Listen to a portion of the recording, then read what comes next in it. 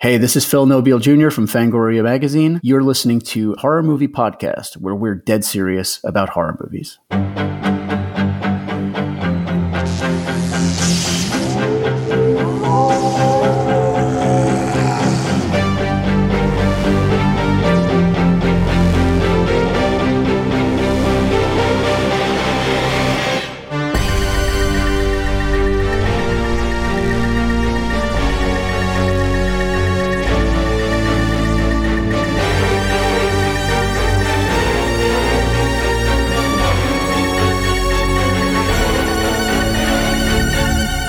Welcome to Horror Movie Podcast, where we're dead serious about horror movies. On Horror Movie Podcast, you get in-depth horror movie discussions and reviews for classic films and new releases. We are your horror hosts, Gilman Joel, Dr. Shock, and the Wolfman.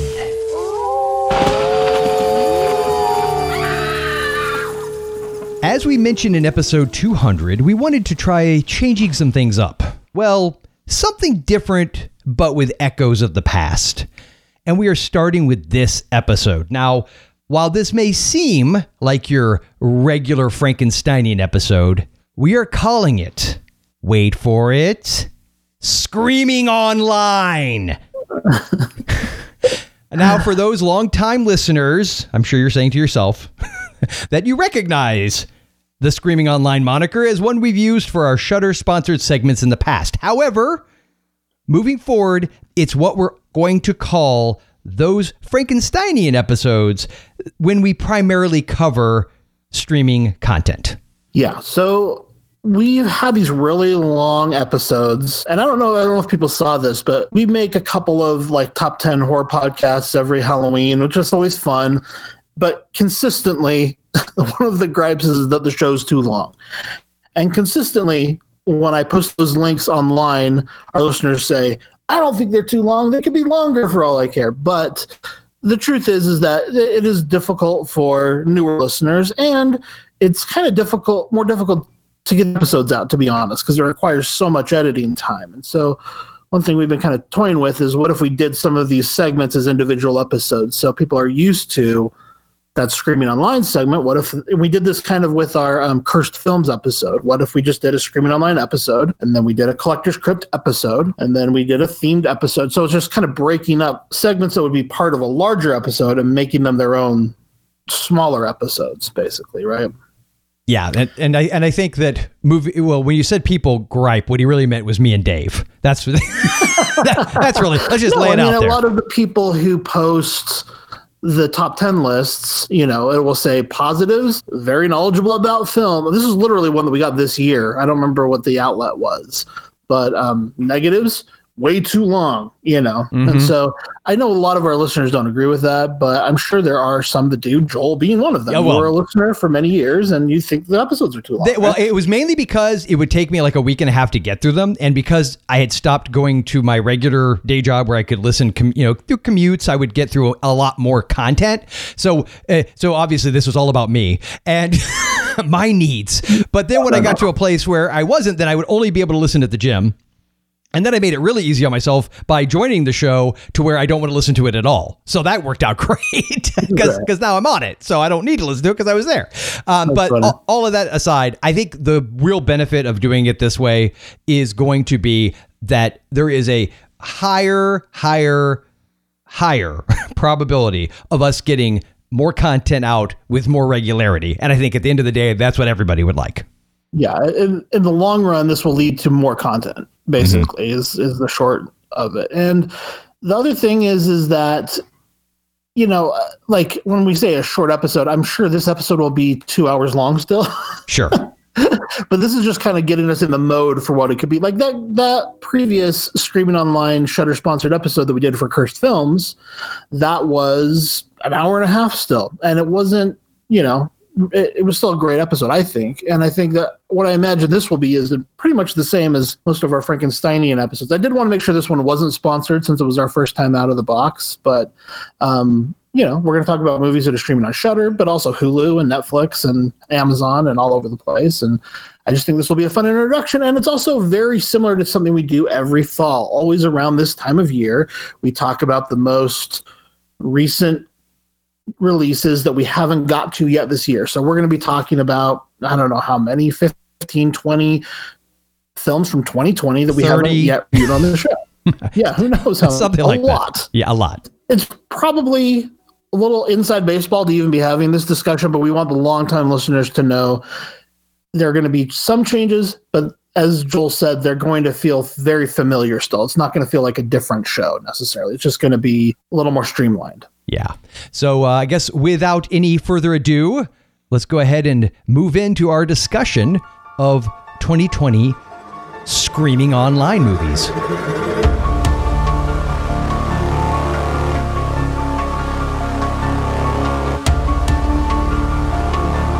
Yeah, we kind of do one of these shows every year. I feel like it is always this time of year because we do all of our Halloween coverage, and it's usually not related to new releases, but we're kind of like piling up all these new releases we've seen in our personal lives, over the time when we're doing all of our Halloween coverage and maybe our summer coverage. And so, I mean, I've got films that I saw months ago that we've never talked about on the show, but I thought, yeah, this is always, I don't know, as listeners seem to like this one.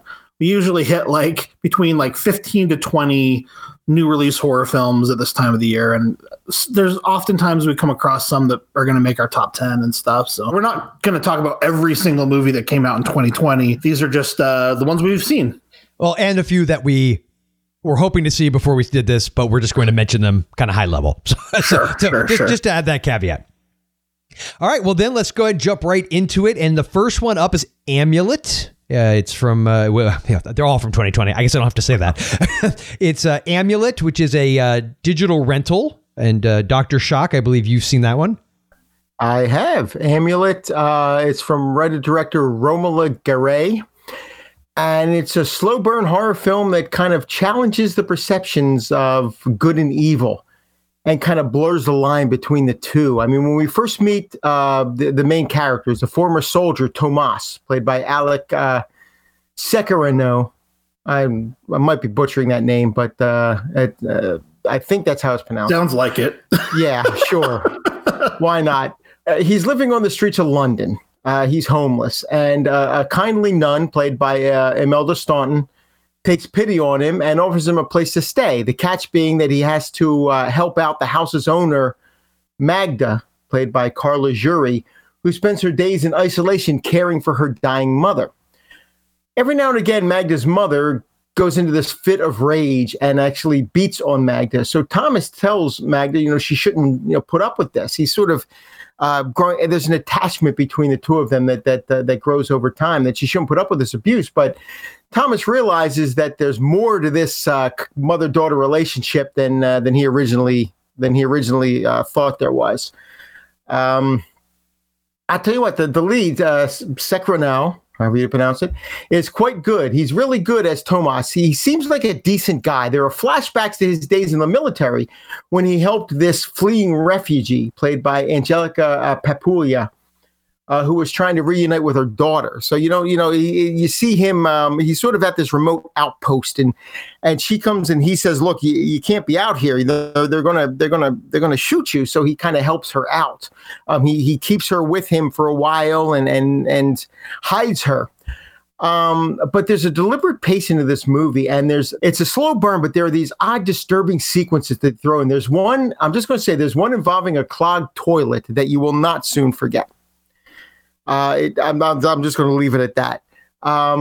It does reveal over time, ever so patiently. I mean, this is, again, a very slow burn, a very patient film, that you don't know what's truly in someone's heart, and it's damn near impossible to outrun your past. That's what the movie builds on. I definitely recommend this one. I think it was very well made. It's very well acted. And you're looking at Tomas and you're looking at the characters in one way. And then by the end of the movie, you're saying, hey, maybe I need to look at them in a different way. And that's kind of what this movie, that's kind of the path that this movie lays out. And I did really enjoy it. If I were to rate it, I'd say it's an 8.5 out of 10, and it's a definite watch. Sounds interesting. Yeah, and when you say toilet horror, I can relate having 3 young sons. No, that's definite horror. Yes.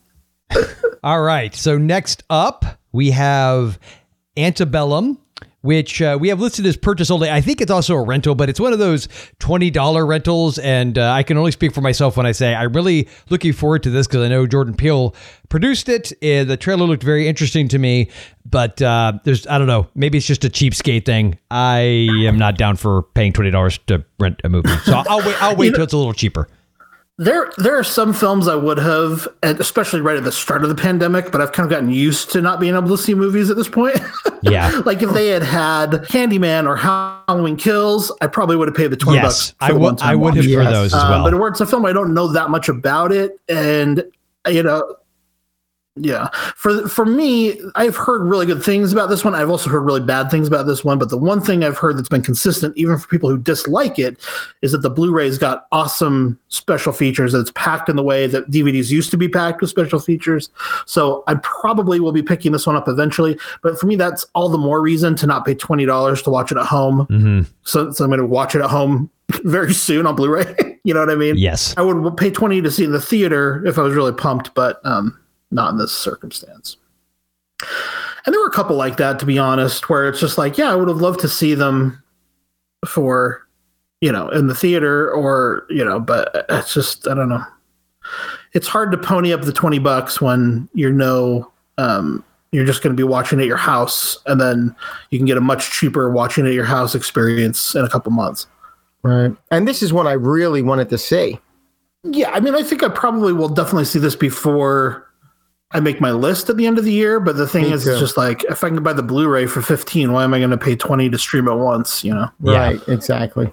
And what I think it's interesting, because I was saying this to Dave, that there is a inconsistency. For instance, with Bill and Ted 3, you could have rented it for $19.95 or purchased it for $24.95. Now, I understand the argument to be made that technically when you buy something through Amazon, you don't technically own it, and at any point if it got pulled, you're out of luck. Or if you, I think, what is it, if you end your Prime membership, I know there's various reasons why they can pull the stuff, but that being said, there's still something to be said for, okay, I paid $24.95, I own this thing now, so I can watch it multiple times if I want to, versus I'm renting it, which is kind of a weird, faulty logic thing, because we're willing to pay way more than $20 to go see it in a theater, which is kind of like renting, except for the fact that at least you're getting the theater experience. Yeah. And that's the thing. Like, to me, the theater experience is worth that extra money to see it on big screen. And it's funny because I actually got into a fight with a follower of mine on Twitter this last week, where she was like complaining because she was renting Coraline for $3.99, and she was saying that's such an extreme price for a rental. And I was like, what are you talking about? That's such a fair price for a rental, when all these people are, work on the films and blah, blah, blah, it's like not everyone who works on movies are millionaires. Like, this is how movies continue to get made, is that the investors and the artists get paid back. I'm really anti-piracy, basically, is where I'm going with this. And I was annoyed that she's complaining about $3.99 rental, but bump that up to $11.99, and I'm kind of with her. Like, I'm not going to pay it that much to rent it one time, So we all have to draw our line somewhere, I guess. Yeah, and I think the really big takeaway and big shock from that story, Josh, is that you had a fight with somebody on Twitter. Actually, I've been very restrained. I every election year, during the days of MySpace and Facebook, I would probably lose half my friends and start wars. And I decided this year I was going to limit myself to one Facebook fight. I said, if you get out of your system, you can do it once.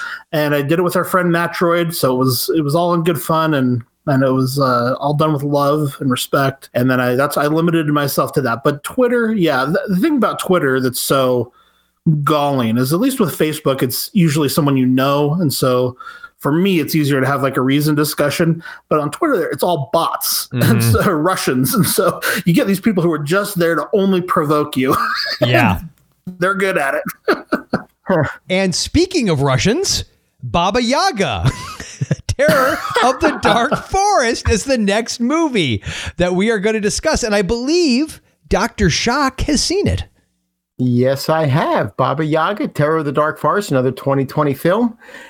The story that drives this one is similar to that of another 2020 release, The Wretched.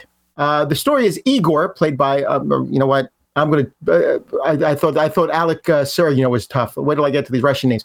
Oleg Chuganov and his family. I'm wrong. Yeah, I'm sure it's wrong. And his family, I'm not going to say the actors, but his father, his stepmother, and his baby sister, Varya, they've just moved to a new neighborhood. And to help his wife adapt to the unfamiliar surroundings, Igor's father has hired Tatiana, a nanny, to watch over the baby, Varya. But there's something unusual about this nanny. And when Varya disappears without a trace, Igor is shocked to discover that his parents no longer remember his baby sister. So with the help of his new friends, Dasha and Anton, he attempts to find Varya, who it turns out has been abducted by an ancient witch that goes by the name Baba Yaga. This really does have some effective early scare scenes, the best of which involves a nanny cam. And I got to say, the young leads, Igor, the actor playing Igor, and his two friends do really a good job handling the bulk of the workload. I mean, they're in the majority of this film. That said, the movie does occasionally kind of veer off into like an It Chapter 1 vibe, especially when Igor and his pals kind of go into this alternate reality to battle Baba Yaga. And like a lot of low-budget films, the computer imagery is the weakest aspect. It's especially distracting in the final scenes when things should just be ramping up. The CGI just kind of drags it down a little bit. But the strengths of this movie, I think, do outweigh its weaknesses. And more often than not, it delivers the good. So I'm giving this one a 7 out of 10, and I think it's a rental. Excellent. All right. The Babysitter 2, Killer Queen, which is on Netflix. Wolfman. Yeah. So this is one that took me by surprise. When I saw it popping up in my Netflix recommended, I just assumed it was the first film. And then one day I just looked a little bit closer and I was like, Killer Queen? Wait, is there a sequel to The Babysitter?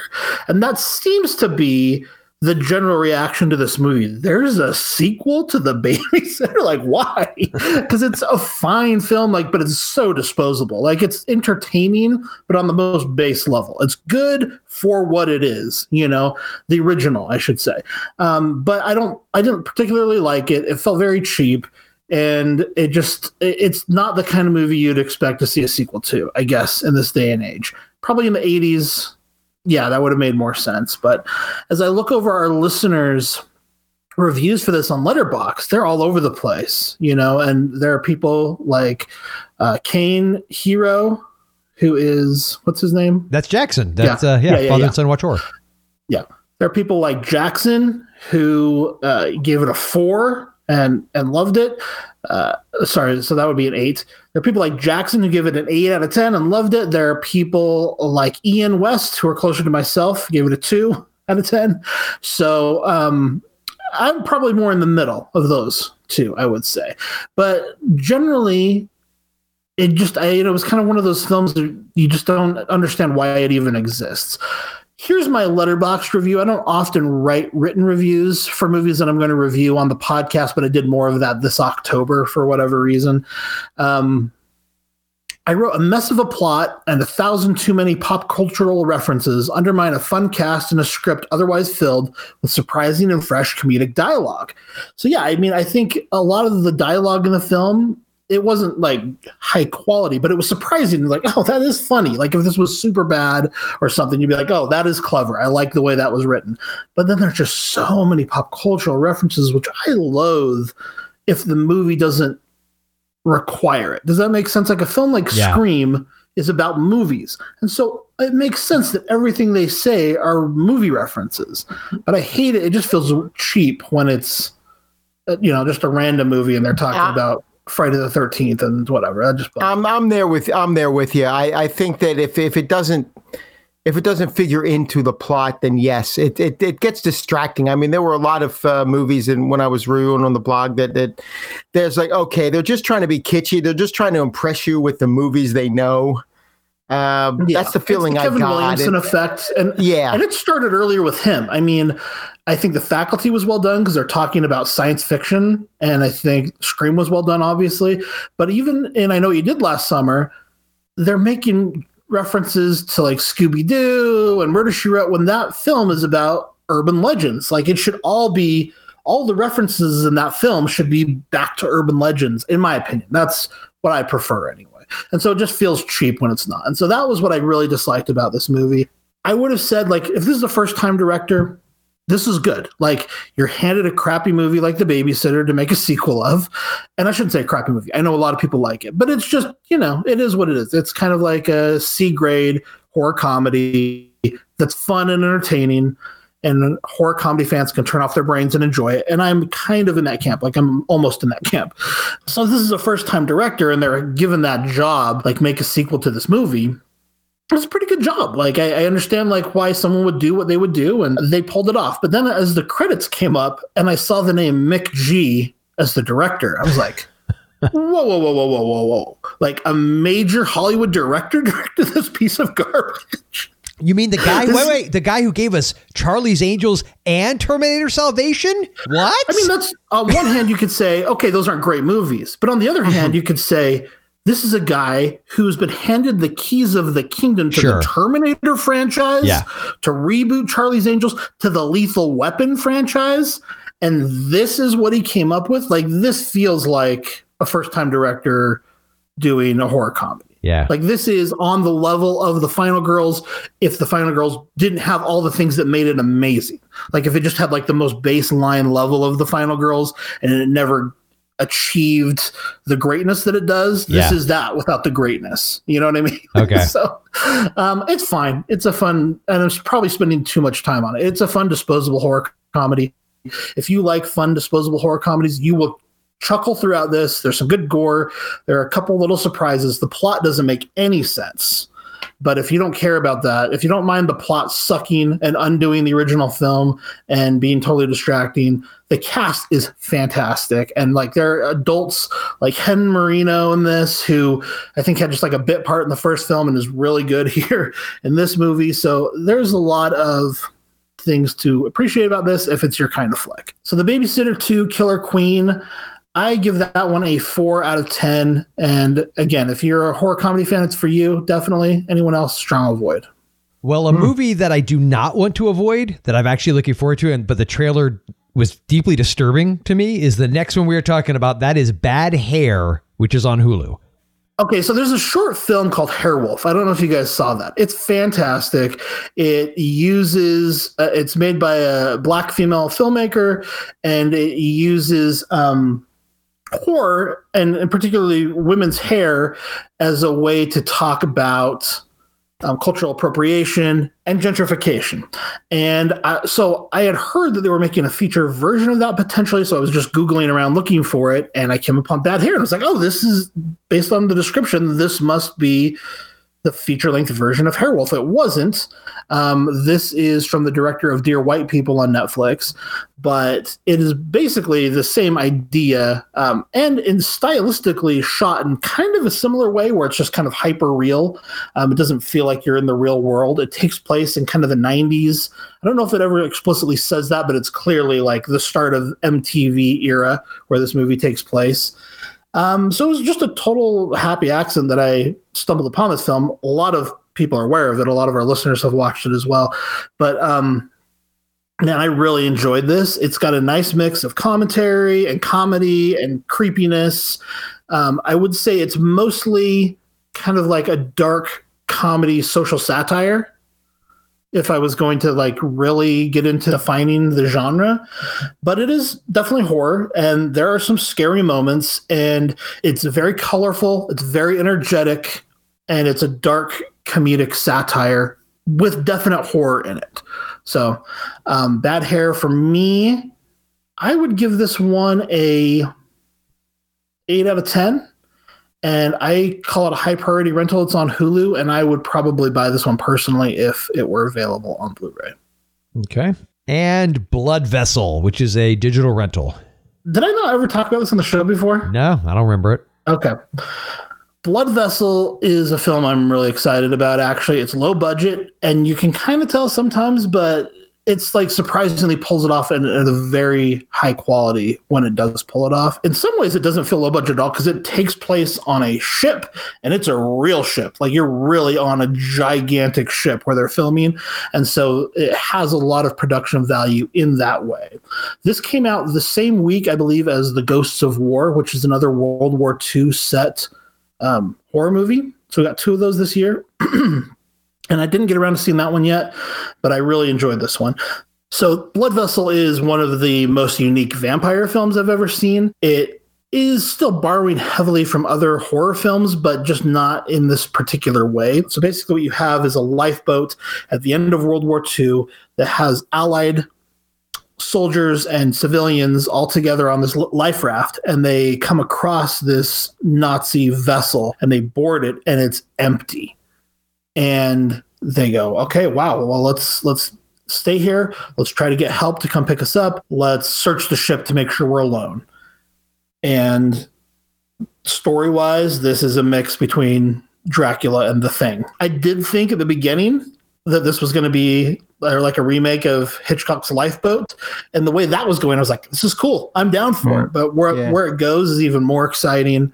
It's a solid indie film. It's from Australia. It feels totally fresh, but there's still enough genre tropes where horror fans are going to kind of know where it's going all along. You're not going to be super surprised, but it's still awesome. The color and production design in this film is exciting because they're on the real ship, as I mentioned. They're wearing these Nazi uniforms. It's got the 80s John Carpenter lighting, and so it's just so graphic to look at. The setting, the production design, it just feels iconic.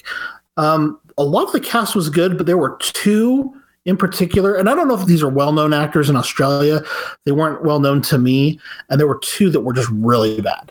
And then those 2 kind of made the dialogue stand out as not being great on top of that, but you do wonder sometimes how much of that is writing and how much of that is performance, because the dialogue, while it felt really hit or miss for the weaker performers, it actually felt fine the rest of the time when there were some of the better performers. My other thing I didn't love about this is that it really, without giving spoilers, let's just say it adheres to tropes having to do with black characters. This character felt a lot like Cuba Gooding Jr.'s character from Pearl Harbor, and like I would be surprised if he wasn't based on that character, actually. But this movie is basically like if you took Dracula, and they kind of usually skip over that passage to England in the movies. What if you made a whole movie about that passage on the ship? And then what if you mixed in kind of all of the elements of The Thing, where you have all this paranoia and people not trusting each other, and they're all stuck here together on this boat. I would also say that the creature effects is one of the cooler elements of this. It has a very strong vampire design that also feels very different. It does feel like maybe I don't know if you guys are familiar with Morbius, the Marvel character. Oh, yeah, it has a bit of that kind of look to it, but cool. For a film, it's just like something we've never seen before.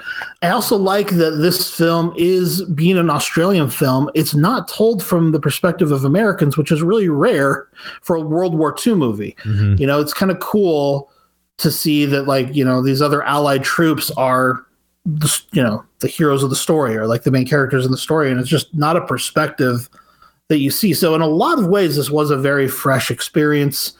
I really enjoyed it. I would give this one a 7.5 out of 10, and I would say it is a high priority rental for those who don't mind low budget indie films and want to try something new.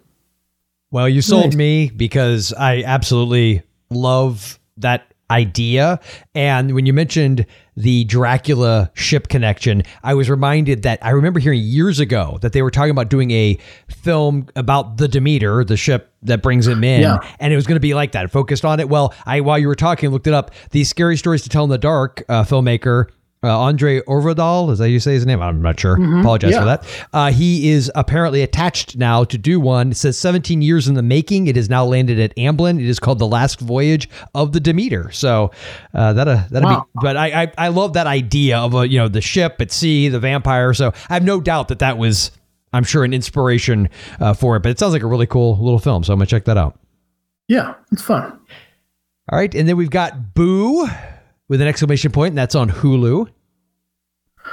Okay, Boo was another just kind of surprise because I had already seen Medea's Boo a couple of years ago when that came out, whenever that one came out, which is the Tyler Perry film. And so anytime this popped up on Hulu, I just didn't look at it and scrolled right past it because I assumed it was that not great movie. But one time I decided to stop and actually read the description. And I was like, wait, what is this? And I realized it's a totally different film. So I was really glad to find that out. This was a movie that, and there's another movie like this coming up that I'm going to talk about, where for the first half of the movie, I thought I'm watching my favorite film of the year. While I was watching, I was like, this is going to be my number one movie. I'm super excited about this film. It's low budget, but I like their approach to it. Again, it's very indie feeling. It feels more drama than horror in a lot of ways, but it just feels really well directed, and it's super immersive. And that's I've found as I've been doing more written reviews. It's a word that I use a lot, which I hadn't realized before, but I realized it's something I really love, is where the movie makes me feel like I'm in that time or place. And this one did. This one starts out like The Bye Bye Man a bit, where it has kind of this totally separate cold open that takes place in the past. And it sets up in a really exciting way something, a question about the mythology of the film. And similar to The Bye Bye Man, it never quite reaches that level of interest for me again for the rest of the movie. But again, for literally the first half, I was like, man, I just love this movie. I love being in this world. It has a slow burn feel. It feels kind of like an indie film. But I'm really enjoying being in this. And there wasn't a ton of horror, but it was a lot about the relationships of these characters, and you could just feel the horror on the way. And then it hit, and it just seemed kind of nonsensical. It seemed kind of like things we'd seen a lot of before, and it just felt like it had been done in the past. And so the basic idea here is like a chain letter situation, and you see these at Halloween where someone leaves a little ghost on your front porch and says, if you failed to pass on these treats to X amount of other people, then horror will befall you.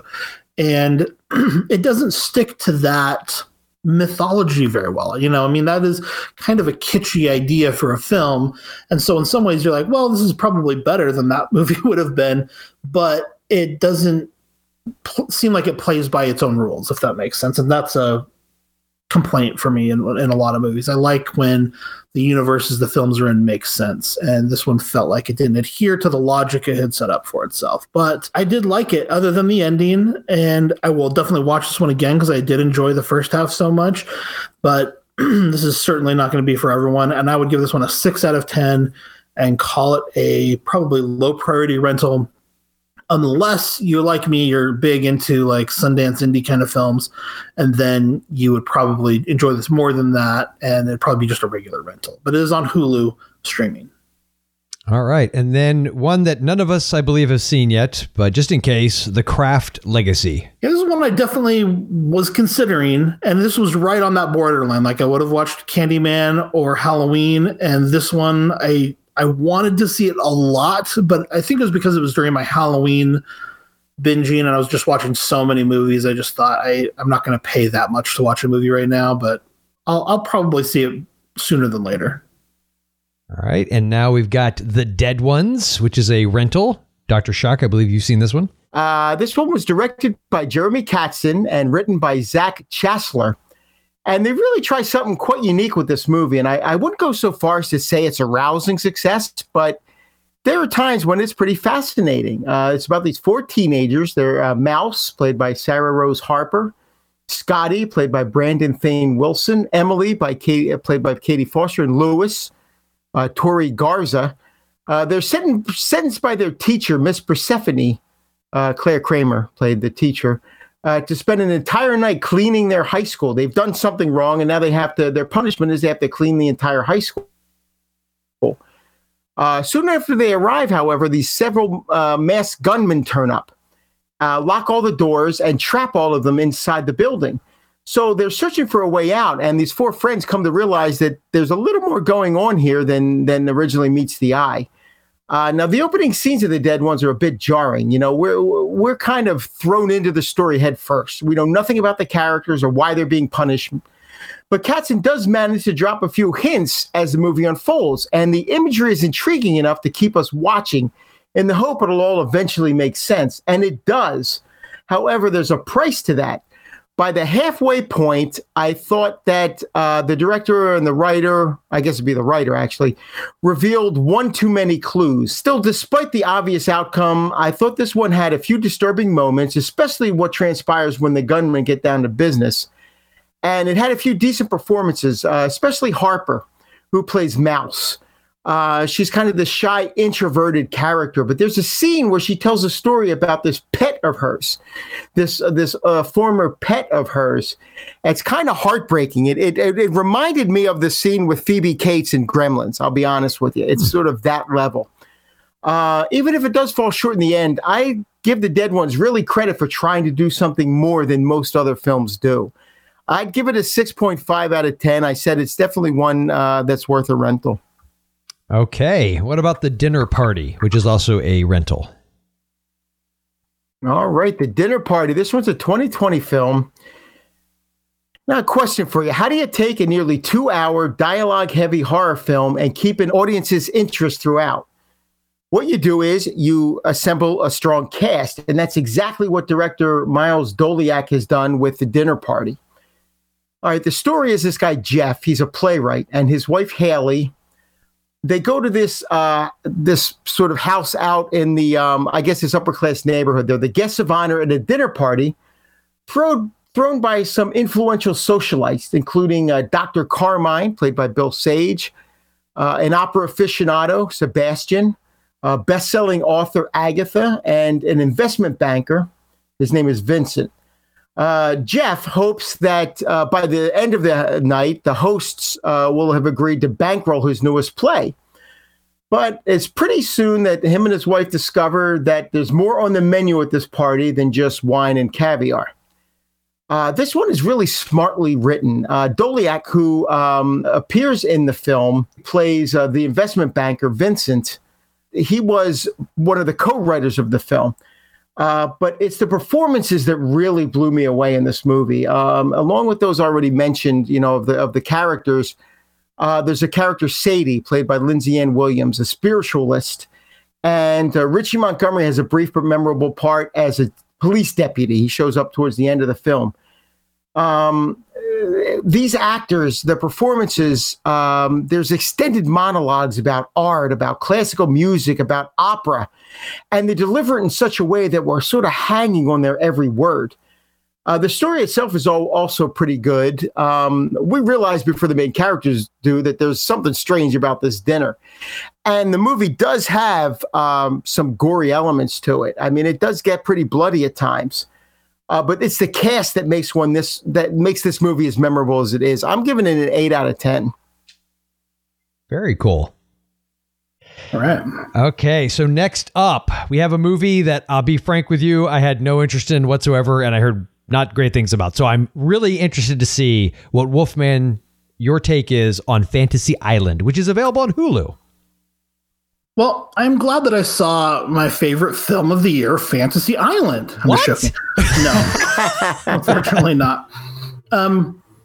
I was excited to see it, though, because I used to watch this TV show when I was a kid. And so there was definitely a part of me that was like, I'm curious what they're going to do with this, and also I love tropical horror. That's one of my favorite, just as much as I love snowbound horror. Probably number 2 would be On a Tropical Island. So I was excited about seeing this. I didn't have any notion that it would be a good film. I was not kidding myself about that, but I did want to check it out.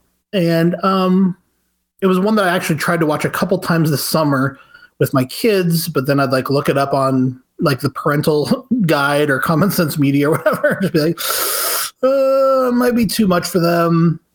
And then I'd talk myself into watching it with them, and then I'd watch the trailer and be like, okay, that was too intense. So anyway, I'm glad I didn't watch it with them. It is a little bit too intense for their age, but it's not particularly scary. What you have here, and in some ways this is similar to Boo, is that each person has a very personalized experience. Did you guys watch Fantasy Island, the TV show? A long time ago. Yeah, when I was a kid. Yeah, regularly, actually, every week. It was on right after The Love Boat. I'm surprised you weren't excited as I was to see. Oh, to see this movie? No, but you know what? It's because of the word of mouth. It's the same thing me with too. Joel, Yep. and that's why I'm anxious to hear what your thoughts are. So basically, what you have is an homage to the original film. You know, you've got the little moments, it's the plane kind of thing happening and stuff. And they try to take all of the kitsch out of it, and they make it really a very sleek, glossy Hollywood horror movie, which I typically do not enjoy. You know, like, you don't like any of the characters, you know, everyone's a jerk or a jock, or, you know what I mean? It's just not like interesting people, I guess, for the most part. But they come to this beautiful island. It's filmed in Fiji, which I appreciate. And they are introduced to their host, who is played by Michael Pena, which I thought was great casting as Mr. Rourke. I thought that was really cool. And they are each already know when coming to the island, they're here to fulfill a fantasy. And they each had to kind of like take a survey that described different parts of their life. And they've had a special fantasy made just for them when they come to the island. And so that's essentially what happens here. It feels like The Game, if you remember that Michael Douglas movie a little bit, they're having something curated for their personal experience. Love that movie. That's kind of intense and scary. You know, you think. But as we learn not too far in, there's definitely a monkey's paw kind of element, and everything you think is your fantasy might turn out to be your worst nightmare. And also, maybe it's not just Michael Pena pulling the strings, but maybe there's something supernatural taking place here on this island. So that's basically what you're getting.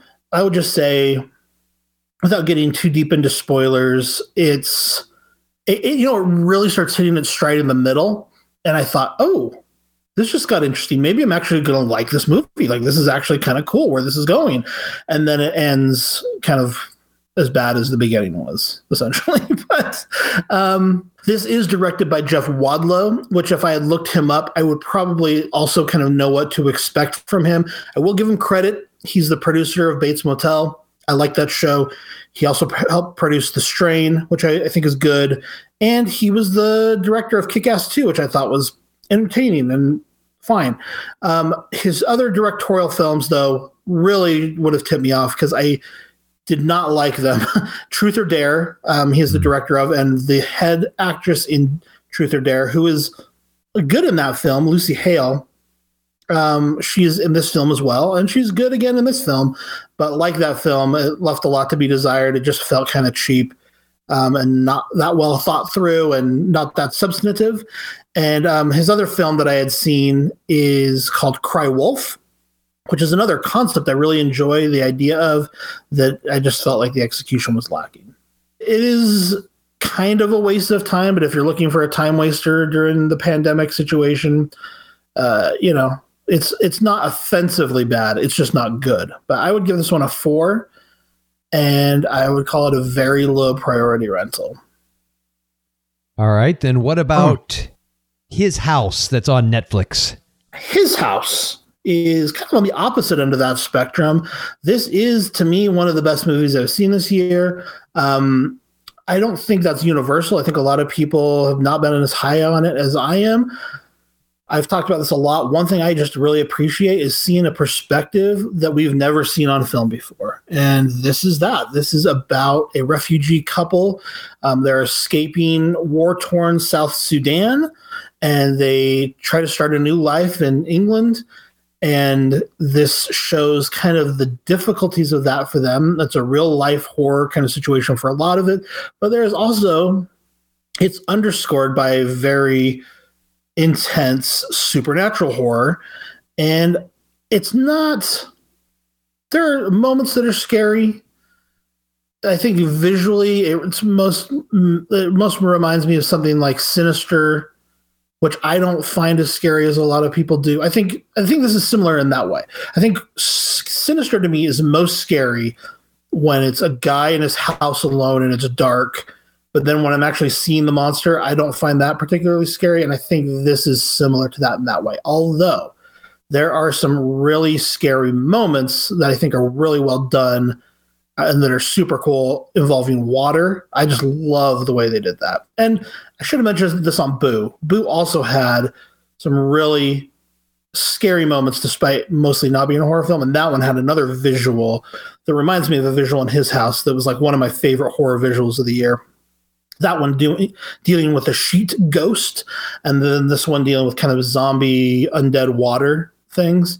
But yeah, basically it's just about this couple and their difficulties of trying to adapt to life as being refugees, and kind of the different forms of discrimination they face. I think it's true. Like it shows not only are they kind of shown discrimination from some of their like white English neighbors, but then they have these run-ins with other Africans who are kind of like, well, we're here and that's fine, but we don't want you guys here. You're too fresh off the boat and you're making us look bad. And so they're kind of treated poorly by that community as well, which is I think just a really real thing. It's not cartoonish though. There are people who would expect, oh, this person's going to give them a hard time, but no, they've got a box of supplies. They're going to give them a toothbrush and some food. And like, there are people who do care about them. And they just felt very realistic to what this type of experience would be like.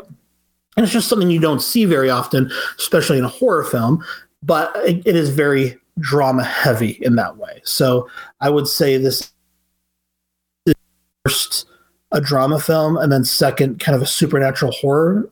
And I think it's very successful on both ends of that spectrum. I'm going to give this one 10 out of 10 and call it a high priority rental. And I would buy it if it were available, but it is a Netflix original.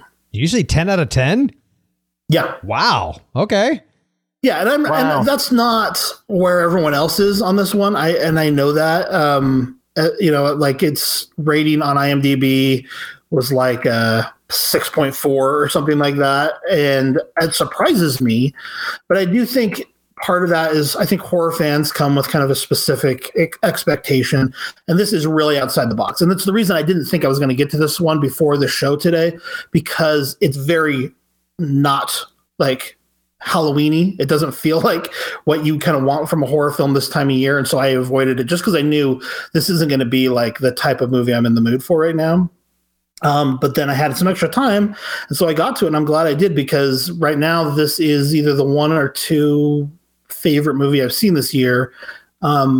It's not, there are other films I like more than it, but I do think it's the most high quality film I saw this year so far. So cool. Looking at some of our listeners, I'm seeing a lot of 8s.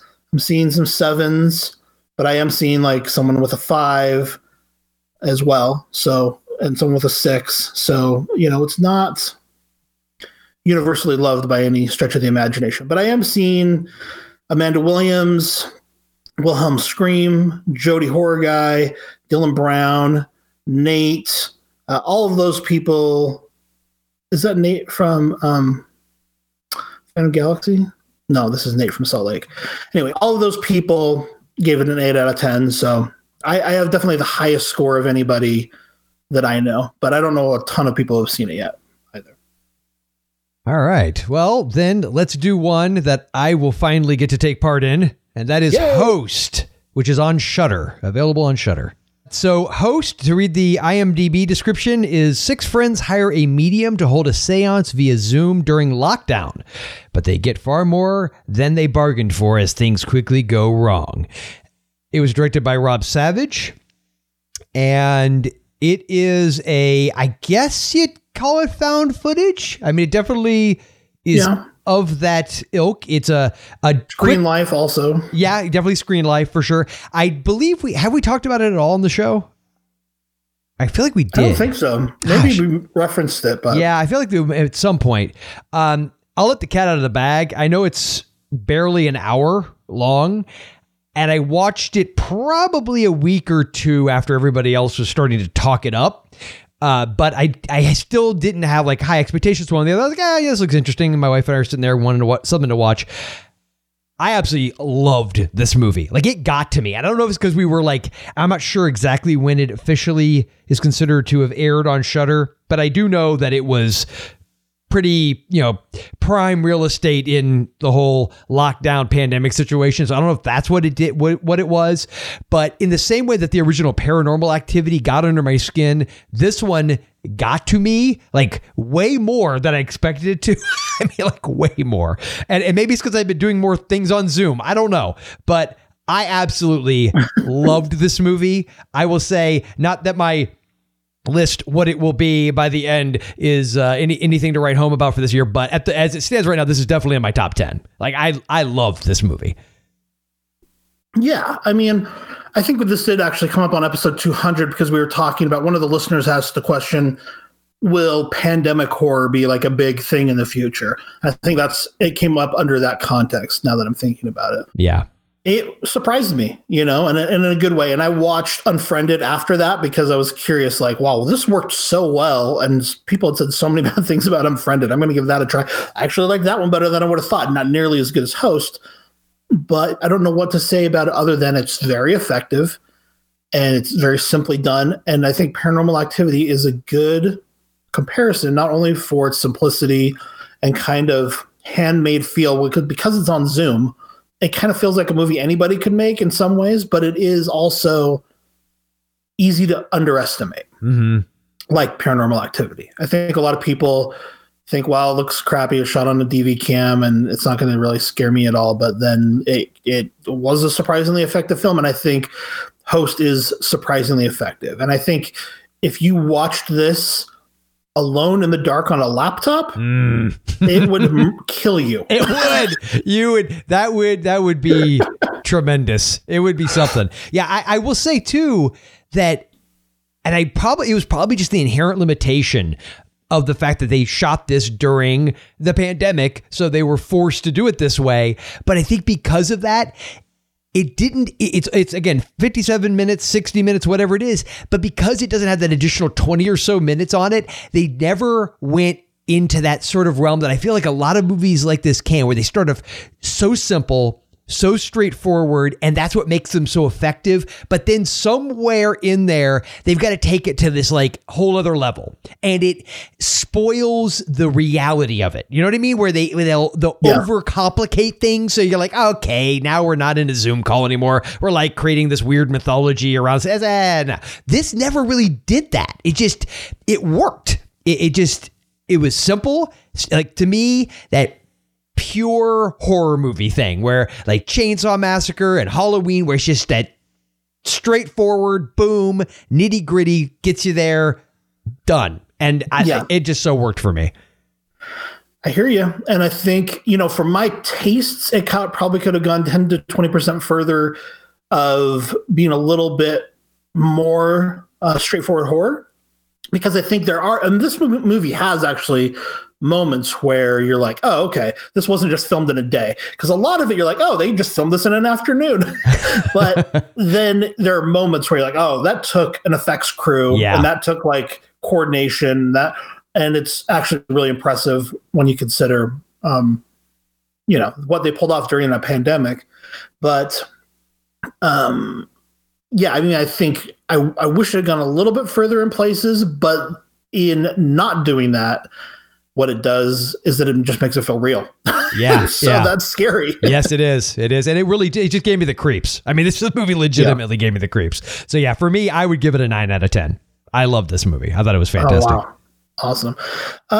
My initial impression, and like it's been since August since I've seen it, I would probably give it more like a 7.5. But I would definitely consider rewatching it, and I can see my rating for it go up. I do say it's a high priority rental if you haven't seen it. If you're open to found footage, screen life types of films, this is one of the better innovations on that genre there's been. This is going to be in your top 10, in my opinion. Absolutely. And don't forget, if you haven't seen it yet, get it on Shudder and use promo code HMP. How you like that? Huh? You like that? I like that a lot. Yeah. I will say this.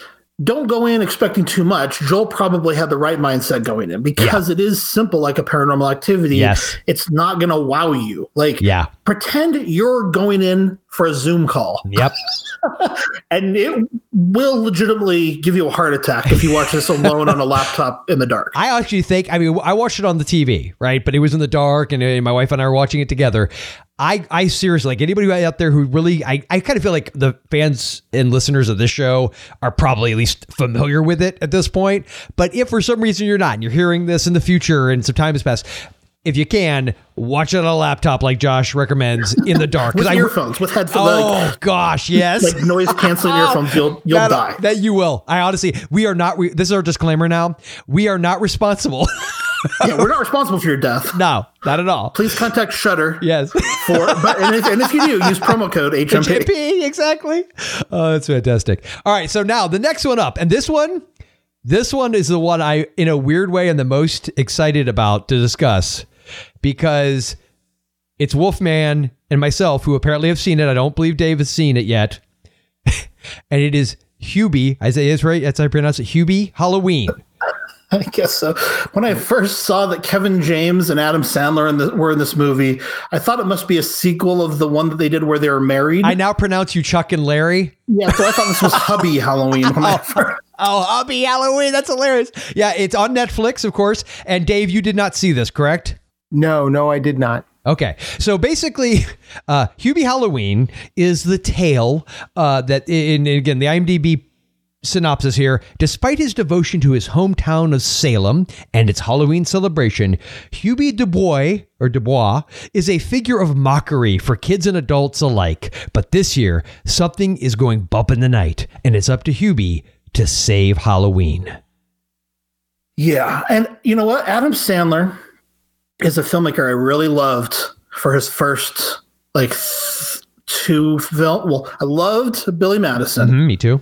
I was fine with Happy Gilmore, and I didn't like The Waterboy, but I loved Wedding Singer. So in his first 4 or 5 films, I would have called 2 of his films comedy classics, in my opinion. And I know a lot of people feel that way about Happy Gilmore as well. But I think Billy Madison and Wedding Singer are perfect movies. So I'm an Adam Sandler fan in that regard. I was in high school for the right age where his comedy albums were coming out, and they were kind of like in that degenerate Beavis and Butthead mode where just kids of that age just listen to it all the time. Yes. And so I am familiar with Adam Sandler. I like him. I just like him as a guy. His recent stand-up special I thought was awesome.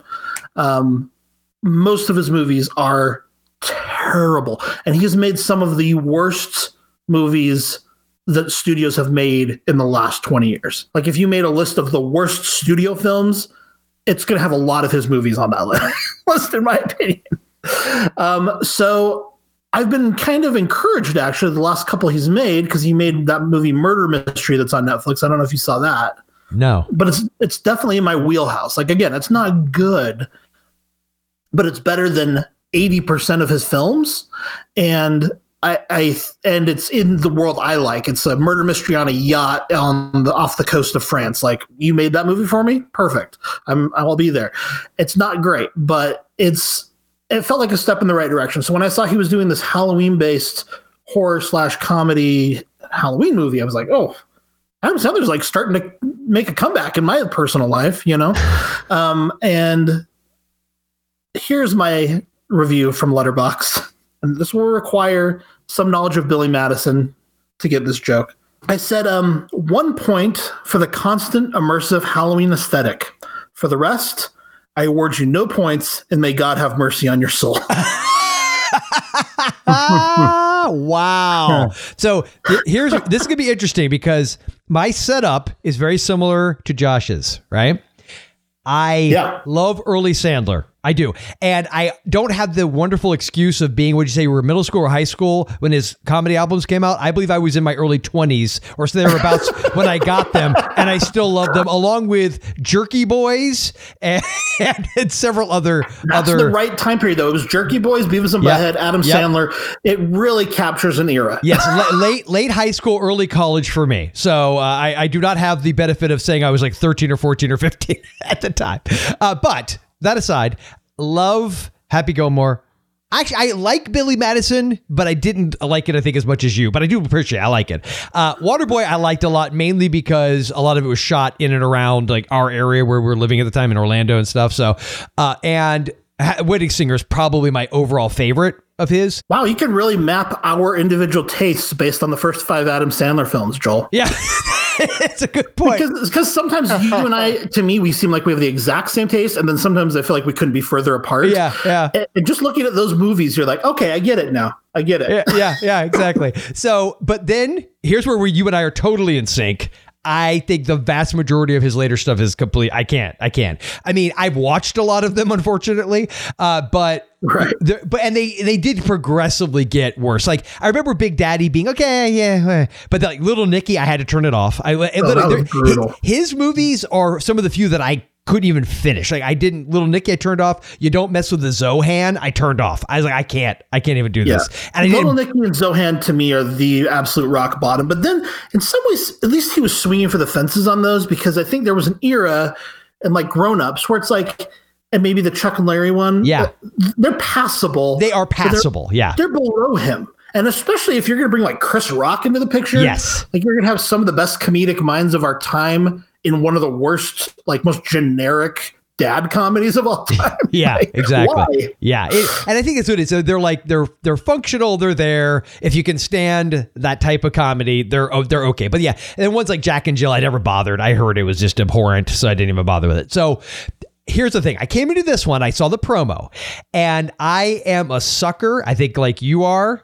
I believe Dave is to some degree, but I know you are, Josh. And I know my good buddy Doug is for sure. Anything that has that Halloween autumnal spirit vibe aesthetic, I am all in. I'm all in. And the trailer for this thing was dripping, oozing. And this is where you and I are going to differ. It was so substantial for me, and I like that element so much of this movie, that immediately added like 5 points. So I'm a beat, and because I had so given up on his more comedy type movies, like I was just I'm like, yeah, I'm not gonna bother. The fact that I didn't groan throughout it, and that I mean I didn't really laugh either, but it was kind of like, didn't groan throughout it. No, I kind of like it felt like a very Adam Sandler. Like here's what I feel like. If you look at a bell curve, and on the left side, we've got the old school Billy Madison, Happy Gilmore, blah, blah, blah. And on the right side, we've got the Jack and Jill and all that stuff. This is teetering somewhere top. It's starting to eke over into the negative side, but it's not full down like at the bottom of the barrel for me. It just wasn't. I would say this is just below. This is kind of how I feel about Nick Cage too, right? Like I prefer unleashed Nick Cage that sometimes gets it right, as opposed to safe Nick Cage, which is just Drek. You know what I mean? Yes. Like, and so like in some ways, Grown Ups is just a safe middle of the road movie. It's not good or bad. It just exists. And to me, this is just below that. But what I like about it is at least took a risk, I guess. Yes. So it's kind of a toss up in that way. Yeah, and I liked they had a lot of cameos. You got a lot of, and speaking of Happy Gilmore, right? We get Julie Bowen back because she was a love interest in Happy Gilmore, if I remember correctly, right? I think so. There are constant references to his old movies, like all throughout the film. And so I feel like if you're somebody who was a fan of that 90s era Adam Sandler, that has the nostalgia vibe going for it. And again, this movie is it is like Halloween decoration porn. Like it really is. I mean, it's crazy. Like they went all. Like, I would be shocked to find out Sandler isn't just like got like a Halloween decoration fetish, and this was his excuse to put in a movie, because that's what this movie is. So for me, I'd give it actually probably more like a 5.5 or a 6, not because really of the movie so much as the nostalgia and the decorations. So that should pretty much tell you everything you need to know. I think for me, the fact that I can't really watch it with my kids because of the mom's t-shirts is a frustration. Oh, it was like hilarious. They were so funny though. Oh my God. If you're going to make a movie this asinine. Yes. Just like at least make it so I can watch it with my kids, because they would appreciate the humor and they would appreciate the Halloweenness of it all. Yes. Because that is really where this film succeeds, is whoever the production designer is, and to some degree the cinematographer, like huge thumbs up. You should work on every horror movie from here on out, because I don't think there's another movie that feels this much immersively Halloween that exists truly. Yeah, it's Like, it's the up entire there. Halloween franchise. Yeah, it's up there, man. Trick or Treat, like this has more Halloween mood, and they nail it. Like even Trick or Treat, which I love, there's still that element of like, well, this is a low budget movie. They couldn't get the right costumes or whatever. It gives it its own quirky, interesting, creepy feel. But this one really feels like what Halloween feels like. Yeah, it really did. It was like on steroids. Yeah. Because it's so intensely Halloween. Yeah. So I feel like if you're somebody who really appreciates that, it would almost be the kind of movie that you would just have on in the background as like part of your decorations. You know, just turn the sound off. Just let it play. And that way you got that imagery. I do agree with you about the kid thing. It's funny. I had told my wife, I was like, when we were starting, I was like, you know what? I mean, yeah, it's PG-13, but you know, some of Sandler's stuff is, yeah. And I was like, maybe the kids, you know, at least our younger one, we're thinking, okay, we'll see. And then as soon as all those t-shirts started popping, which by the way, may have been the only part because I am secretly inside like a 12-year-old child. I did find some of them very funny, but she was like, as soon as they started popping, she's like, no, because I'm not. I was like, okay, fine. It's just more than you want to have to explain. It's not that it's like terrible, but it's just like it's gonna be like, what I'm does that trying mean? to enjoy my evening here too. I don't want to have to sit and have these conversations. What does that mean? That's what you'd get a lot of for sure. So, I mean, I would say, I guess the question for me on rating is, how much do you award the production design of a film? For me, apparently a 5 or a 5.5. The rest of it is fine. It really is inoffensive for the most part. Here's the best way I can describe it. Because where we're at in Sandler's career, in terms of how bad some of his output has been, this very easily could have been Jay and Silent Bob reboot. And I think what it squeaked in under as Jay and Silent Bob Strike Back. Like, this is for the fans. It's a level of budget and quality that's like better than the movie, really. And that kind of elevates the whole thing a little bit. So that's what I'll say about it. Okay. It's not great. It's passable. If you're a fan of everything in it, you can enjoy it. This is not going to convert anyone to being an Adam Sandler fan. No, that's true. You're not going to watch this and be like, "Ooh, this guy's interesting. Let's see what else he's made." Yeah, you're not going to watch this and go, "What else? Oh, Cutting Gems. That seems like it'd be funny." Yeah, I will say if you liked murder mystery, it's about on that level. So you could give it bonus points for being Halloween set, minus some points for being not quite as good as that movie, but it's about that level. So that means you still give it a 1. Jeez, dude, I don't know. Honestly, I feel like I would feel like I've won something if I can get you up from your original 1. I was in a certain mood when I saw it. Thinking back on it now, it's inoffensive, right? So that's like, I don't want to be mean to something that's inoffensive. But on the other hand, you're one of the biggest stars in the world. You have a unlimited deal with Netflix. Can't you just put a little more effort into the script? Yeah. So I'll give this one a 3.5. Okay. And call it a very low priority rental. I just improved your original rating by 3.5 times, so I'm actually rather happy with that. So that's good. All right. So then let's move on, because I feel like that probably will end up being the longest review for this entire episode. All right. The Mortuary Collection. Also on Shudder. Remember, use promo code HMP. Boy, I'm a shill. This is one I'm really excited about. Sharing, to be. Yes, and I did see it. It was actually recommended to me by my friend Tyson. He's a horror author, and he's like, hey, man, you got to check this out, because he knew I was a fan of horror anthologies, as I know both of you are, as many in the audience are. We're all big fans of horror anthologies, and this is one. Now, it stars Clancy Brown, as we'll just call him the Mortician. His character actually has a real name, but we'll just call him the Mortician for now. An eccentric mortician recounts several macabre and phantasmagorical tales that he's encountered in his distinguished career. It was written and directed by Ryan Spindell, and other than Clancy Brown, there's nobody in it that jumped out at me. And I will say,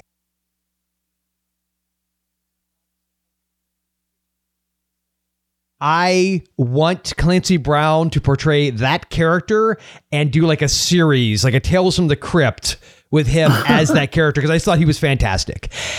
the look, back to production design, the look and the feel of this thing is so timeless. Like, it has this the only way I could almost describe it is like mid-century modern in film form. So it's got like this sort of 50s, early 60s vibe to it, but it's taking place now. I mean, it definitely seems to be, but it creates this interesting timeless aesthetic to the whole thing.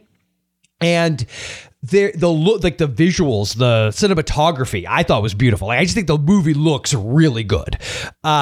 And the effects were, I mean, get some points in it that are gory, bloody. 99% sure there's a few things that are, well, actually, yeah, several of them I know are CGI, but it works. And I think it had a lot to do with the lighting and the way it was shot, that the CGI in this movie worked really, really well for me as well. Now, here's where I add the caveat. The stories themselves are fine. Like, they're not, none of them are like, I didn't think any of them were necessarily bad. The one story at the end, without giving anything away, because I'm trying to be very careful here, because I feel like it's better if you go in as cold as possible. The final story has some homage, especially at the beginning of it. And believe me, when you see it, you'll know exactly what I'm talking about. Like, there's no doubt. So, and that I actually really loved about it. But it was probably overall my least favorite story, because of the way it ties into some things. And ultimately, each story it's not like these are the kind of stories that are going to stick with you. You know what I mean? I'm reminded of like Creepshow, or even like Tales from the Hood, or Tales from the Dark Side, the movie. I mean, all of those and many other ones. And like even Creepshow 2, like everyone always remembers, even though it has its issues and definite problems, that you remember the stories. I just don't know how memorable each of these tales in and of themselves will be. But that said, the look of it, the acting is really good. I mean, and I don't know, I'm trying to see what the actual budget, like I feel like this was probably a lower budget movie, but it doesn't feel low budget to me. Like, it felt really well made. So I really would love for both of you to see it, because I want to know what you think, because my gut tells me you'll appreciate it. Like, I think you'll really like it. The other thing I would say too is like the music, and there's something about it that has almost like a Tim Burton, Danny Elfman, like early versions of them vibe. Like, it's got that sort of gothic sort of thing going. I believe it was actually shot in Oregon, because I think at the end it said, made in Oregon, or I had like this, and it had, there's something about that place that I think it also really captured an interesting sort of tone to the whole movie. So I really liked it. I actually really did like it quite a bit. But I feel like probably in a weird way, the weakest part of it are the stories themselves. Like, I don't know how to say it in a way, like the stories aren't bad, but they're fine. Like, they're passable. Like, they're okay. One of them in particular, you kind of see, I mean, it's not like it's breaking any new ground. There's one that's sort of I guess they're all sort of have that Tales from the Crypt vibe, where it's sort of bad people getting their comeuppance sort of vibe. But one of them in particular has a really messed up but fitting and slightly hilarious sort of a take on something. I will say that if you're looking for something that's actually scary, you're probably going to be disappointed, because I'd say this is going more for dark humor. So it's definitely more in the Creepshow vein, but even Creepshow to me, like when I think of The Crate, like, it's played kind of humorously with the way Adrienne Barbeau's character is, and how Holbrook is with her. But at the end, I mean, it's got kind of this horrific thing that happens, and there's things like in Creepshow that have a sense of horror to them, I would say more so than this movie does. This movie's like dark humor that is definitely horror, but it's more heavy on the dark humor. So I think if you're not somebody who likes that, like you want your horror anthology to be a little bit more straightforward horror, you might be disappointed. And I know somebody's thinking out there, well, why didn't he bring up Trick or Treat? And in a weird way, I actually think there's probably has some similarities visually to maybe even Trick or Treat. I finally saw Trick or Treat. I was really late to the game on that one. Like, as in for the first time I saw, I think it was this last year. I'd never seen it before. And I liked it, but I kind of like, I think it had been built up so much that it's like, okay, sure. It's fine. And in a sense, I feel like I would have been the same way with this movie had I gone in knowing things about it. So I don't know if I'm remotely selling this because I'd actually give it like a 7.5. Like I think it's... You kind of sold it and then like pulled it back a lot. That's weird, but that's how I felt like after I watched it. Like I was like, I liked it. But there's like that thing you can't quite put your finger on of like, and I don't know if I almost feel like I need somebody else to have seen it, and then we can like have that conversation, and that sometimes helps me open my brain up to go, oh yeah, that's the issue. But like production value, the quality of the filmmaking, the acting, all that is top notch in my opinion. I think it's just that the stories themselves are fine, and maybe I guess I was wanting something with a little bit more like staying power, you know? So I don't know. Let me put it this way. I don't think this movie is going to end up having like, Trick or Treat has Sam, and that will always be this iconic thing. And Sam and that element of that movie is actually legit scary.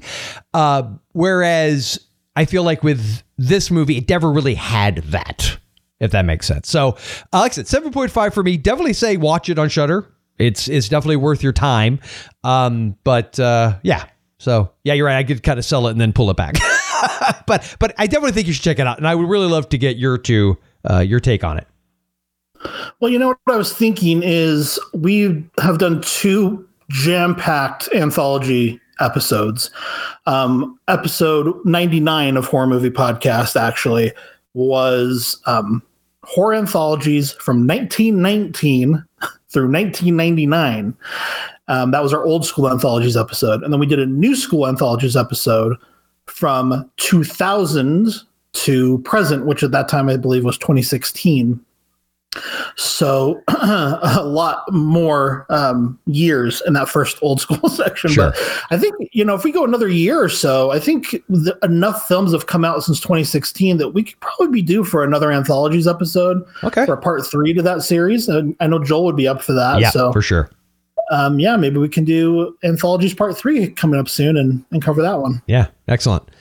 And one that I actually was very interested in when I saw the trailer on Hulu. So I'm really excited to hear what Dr. Shock has to say. And that is The Other Lamb.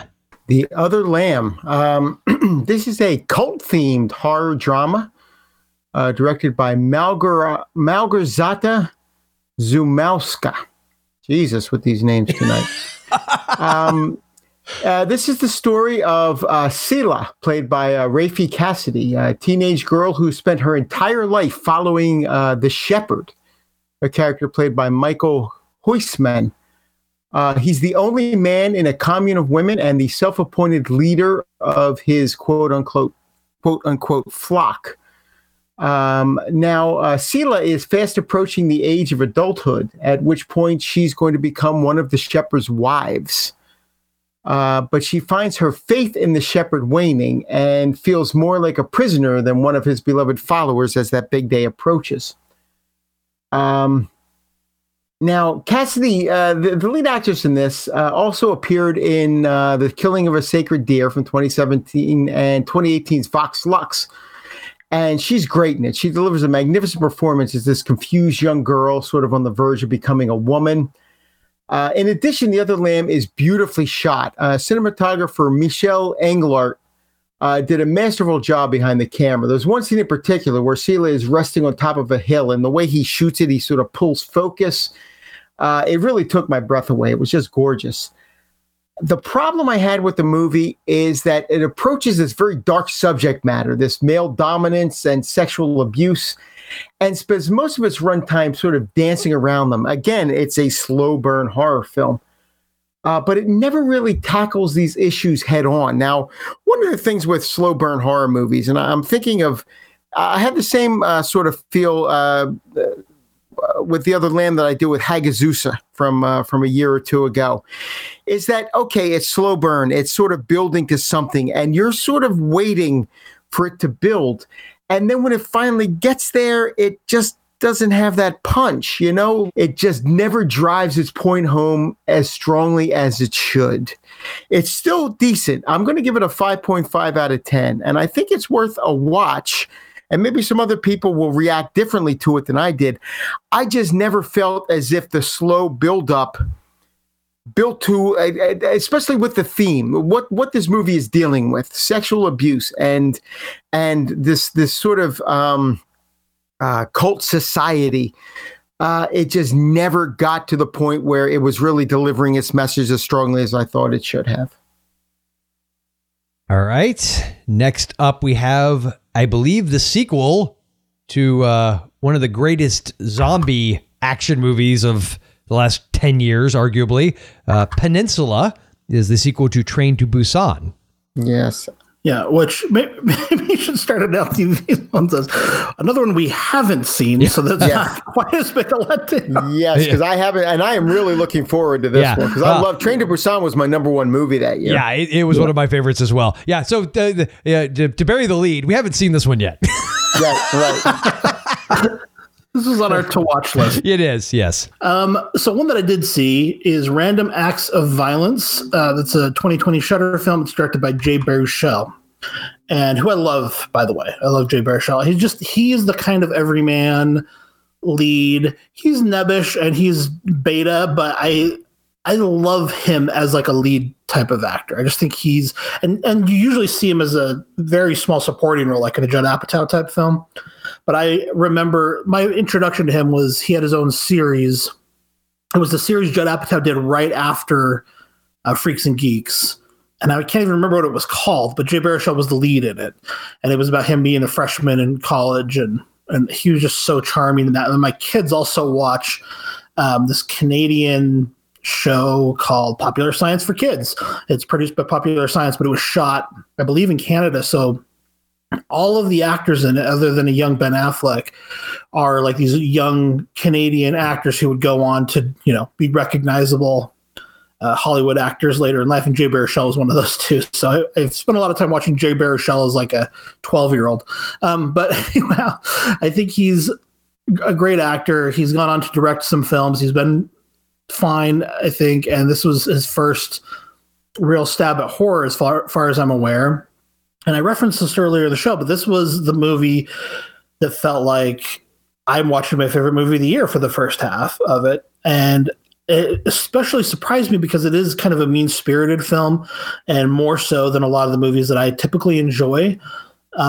Usually, like, a mean-spirited film just doesn't click with me. We've talked a lot about, the extremism, French extremism and that kind of thing. And so those are just films that, I don't know, they just don't always work for me. But there was something about this, the way this one was approached, that it was really, really working for me. And I was thinking that, and I wrote this in my Letterboxd review, but I don't think there's been a film since Scream that went this far to kind of examine horror conventions and kind of our culture as fans and filmmakers, and how and why we appreciate these films. So I really liked that aspect of it. Basically, what you have is Jesse Williams playing a character named Todd, and he's created this horror comic book character. And so he's on like a press tour with his financier, played by Jay Baruchel, who's also kind of like helps produce the comic, his business partner, his girlfriend, Jordana Brewster, who is writing her own book based on the victims of the killer in her boyfriend's graphic novel, if that is clear as mud. And then also their young kind of intern is traveling with them as well. And they're traveling across Canada doing press, doing signings and radio. And as they do, they're traveling through the area where the original killer was based, and deaths start happening again, but they look like they're inspired by the images he's drawn in his comic. That's probably the longest way I could have ever explained the plot of this movie. But I was really enjoying it, and I was looking at some of our listeners' reviews, and a lot of them just didn't vibe with the comic book thing. And normally I could get that. Like, that's not something that I'd be super excited about, but I thought it was handled really well. What I didn't like as much is the aesthetic when we're seeing the killer's lair, it felt very grimy, late 90s, early 2000s, Saw, just kind of, Seven. It felt kind of dated, I guess. And it didn't have the same colorful, energetic look that the rest of the film does. But I think the biggest flaw with this film is that the hero of the film, who is, and I say hero in quotes, and you'll find out why if you watch the movie, who is struggling with how to end his very successful series of comic books. This movie, I think, really struggles with finding its ending, and I was so disappointed at the ending. It ended up being, and I wrote this also in my Letterboxd review, just kind of like a passable slasher like Urban Legend or Black Christmas remake from 2006. Like, it just felt like that 90s era passable horror, when I think it could have been a next level film. Like, it could have been one of the great films to come out of this golden age of horror that we're in. And also, I saw a few people say that it felt kind of formulaic. It does in a sense, but it is following lesser tread slasher formula. It has that Eyes of Laura Mars, or more recently, the other Canadian film, The Girl in the Photographs, where, the artist's creation is coming to life in reality in horrific ways, and then they are maybe seen as a suspect in the crimes. I like it, and we don't see it that often, to be frank. So I thought that was exciting. I also think Jordana Brewster was fantastic in it. I have a huge crush on her going back to The Faculty, and I realized that she has continued to be an actress all of these years, but I don't watch Fast and the Furious movies, so I hadn't seen her since The Faculty. So I was really excited to see her back, and she was great. And I think her character, unfortunately, because again, I think she could have been iconic, is ultimately kind of underused and wasted at the end. And not that wasted is the wrong word, because this is still a good movie, and like Boo, this is one I will revisit because I really enjoyed the first 2/3 of this so much, but I was really let down by the final third. And I would give this one still a 7.5. And for me, this is a high priority rental. I loved it, but it seriously fails at the end for my tastes. Okay, it just becomes passable. You know what I mean? And sometimes it's kind of like what I was saying about Hubie Halloween, although this is a very different category than that film. Although that was inoffensive, there's something about what it could have been that makes it offensive, and that's kind of how I felt about this. Although this is just a little bit less than great, and that should be fine, because I had such high hopes for it while watching it. I had no expectations going in. I had not heard anything about this movie. I was just so loving what I was getting, and then disappointed. All right, well then let's find out, were you disappointed with The Rental, which is available on Prime? Yes. Okay. I was. That's another actor-directed film. That one's Dave Franco's directorial debut. And the cinematography in that film is fantastic. The location, it's also shot in Oregon. It just is a gorgeous coastal, foggy, rocky pine trees. Just amazing setting for a horror film. The kind of thing I eat up with a spoon. I just love that about it. And it's all about relationships. It's co-written by Joe Swanberg. And I said this in my Letterboxd review. Again, I don't normally write written reviews, but because I guess I had some time in October, or I was more motivated to. Oh, it was because of our HMP bingo. That's why I was writing them all. I was more motivated to write written reviews. And as I wrote, Joe Swanberg co-wrote the script, so of course it's largely about infidelity. It's amazing that one guy can make so many movies about wanting to cheat on his wife. Because every Joe Swanberg movie is about that. It's almost like how Woody Allen's were for a while. This is most thematically similar to my favorite of Joe Swanberg's movies, Digging for Fire, which I love. But this trades in the subtlety for that film for some genre conventions, which add a lot of adrenaline to the viewing experience, but not any additional story or strength to the story, which is unfortunate, I think, because that is the weakness here, is the story. Great direction by Franco. I would trust him with any good script. If I was a studio, he's going to deliver. Like, he knows how to direct. He knows how to direct actors. He knows how to work with a cinematographer. He did a great job. Beautifully shot by the DP. He's a television DP. He shot like Atlanta and Franco's wife in the Netflix show Glow, which I love. It's got a cool, creepy score. As I mentioned, a fantastic location, just breathtaking. Excellent cast. but the writing is a weakness. And it's written by Franco and Swanberg, and the plot's not fulfilling. If there's supposed to be a message, I don't know what that is. It feels like it's a mashup of 3 horror subgenre standards, and I don't want to say what those are because I think that will give too much away about what the plot ultimately is. But it's kind of like they took 3 different kind of standard horror plots and just squished them together, and it only does one of those well, I would say. I feel like the other 2 are kind of weak, and even the one that they do well, I feel like the story elements were kind of weak. And I felt the explanation at the end was unfulfilling in that I feel like it explained the wrong thing.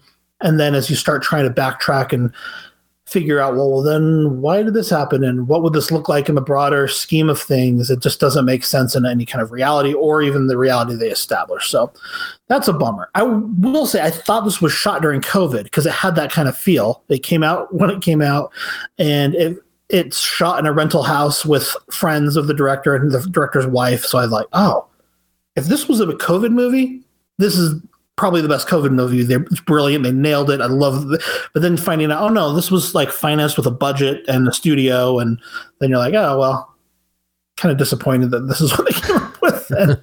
But this is the end of my Letterboxd review, and I'll end it here. It said, if this film were a meal, there would be several delicious appetizers, but none of them quite complement the main course when it shows up an hour in. And it's a solid meal, just a little more standard than you'd expect from what you thought was going to be a fancy restaurant. And then, out of nowhere, dessert is dropped into the middle of your plate. You like dessert, but you weren't quite done with the main course, and they both kind of run together and make a mess that you're not really into anymore. So that's my review of The Rental. I give it 6 stars, and I'd say it's a rental. Okay. But The Rental is a rental. So you don't say, so you're not saying to buy the rental. Don't buy the rental. Don't rent the rental. Yeah.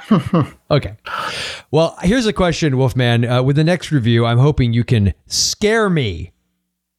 Because that's the movie, Scare Me. It's on Shudder. Okay.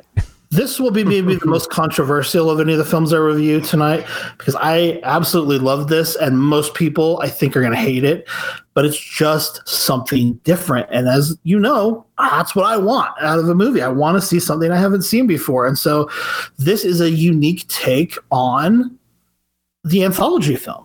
2 horror writers, they are alone in the woods, each at their own cabin. They meet and they say, let's get together tonight and tell each other scary stories for fun. So they go into the one guy's house, they order pizza, and they stay in all night, and they tell each other scary stories.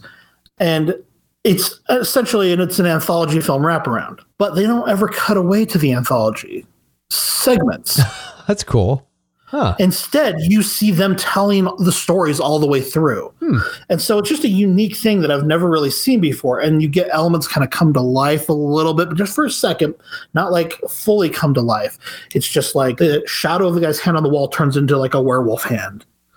That kind of thing. Yeah. You know, like you just see like little moments where like someone's eyes glow bright and scary while they're talking like the characters are supposed to or whatever, you know. So but mostly it's just 2 people in a house talking. Eventually there's a 3rd person in the house talking, but it's just people talking. And they're doing an anthology wraparound that, rather than cutting to the stories, stays with the storyteller, stays with the narrator, which I loved it. I mean, I loved it. But I absolutely understand why a lot of people would be disappointed in it. And again, they don't stick the landing. So that's a bummer because... Again, and it's funny that this happened in this movie and in Random Acts of Violence, where the characters in the story are kind of dealing with their evening petering out, and then this kind of peters out at the same time. Maybe it's just that the enthusiasm of the characters carries over to your viewing experience, but they're so into it at the beginning and so animated telling their stories, and then when their evening peters out, that kind of was what it feels like to you watching it too. You know, you feel that disappointment and kind of deflation. But ultimately, I loved it, and not for everybody. You're taking a risk if you watch this movie. If you're just a straight ahead horror fan and all you want is the blood and guts, you're not getting it. Like this is something different. But if you like experimental film, if you want to take a chance on something a little odd, this is a cinematic oddity in that way. It's not that odd, but it's different. I give this one an 8 out of 10. And I call it a high priority rental. Stream it on Shudder. I would buy this Blu-ray. Wow. All right, cool. All right, Dr. Shock, Skinwalker, which is available as a rental. If there's one movie that we're talking about tonight, if you can only see one film don't watch Skinwalker.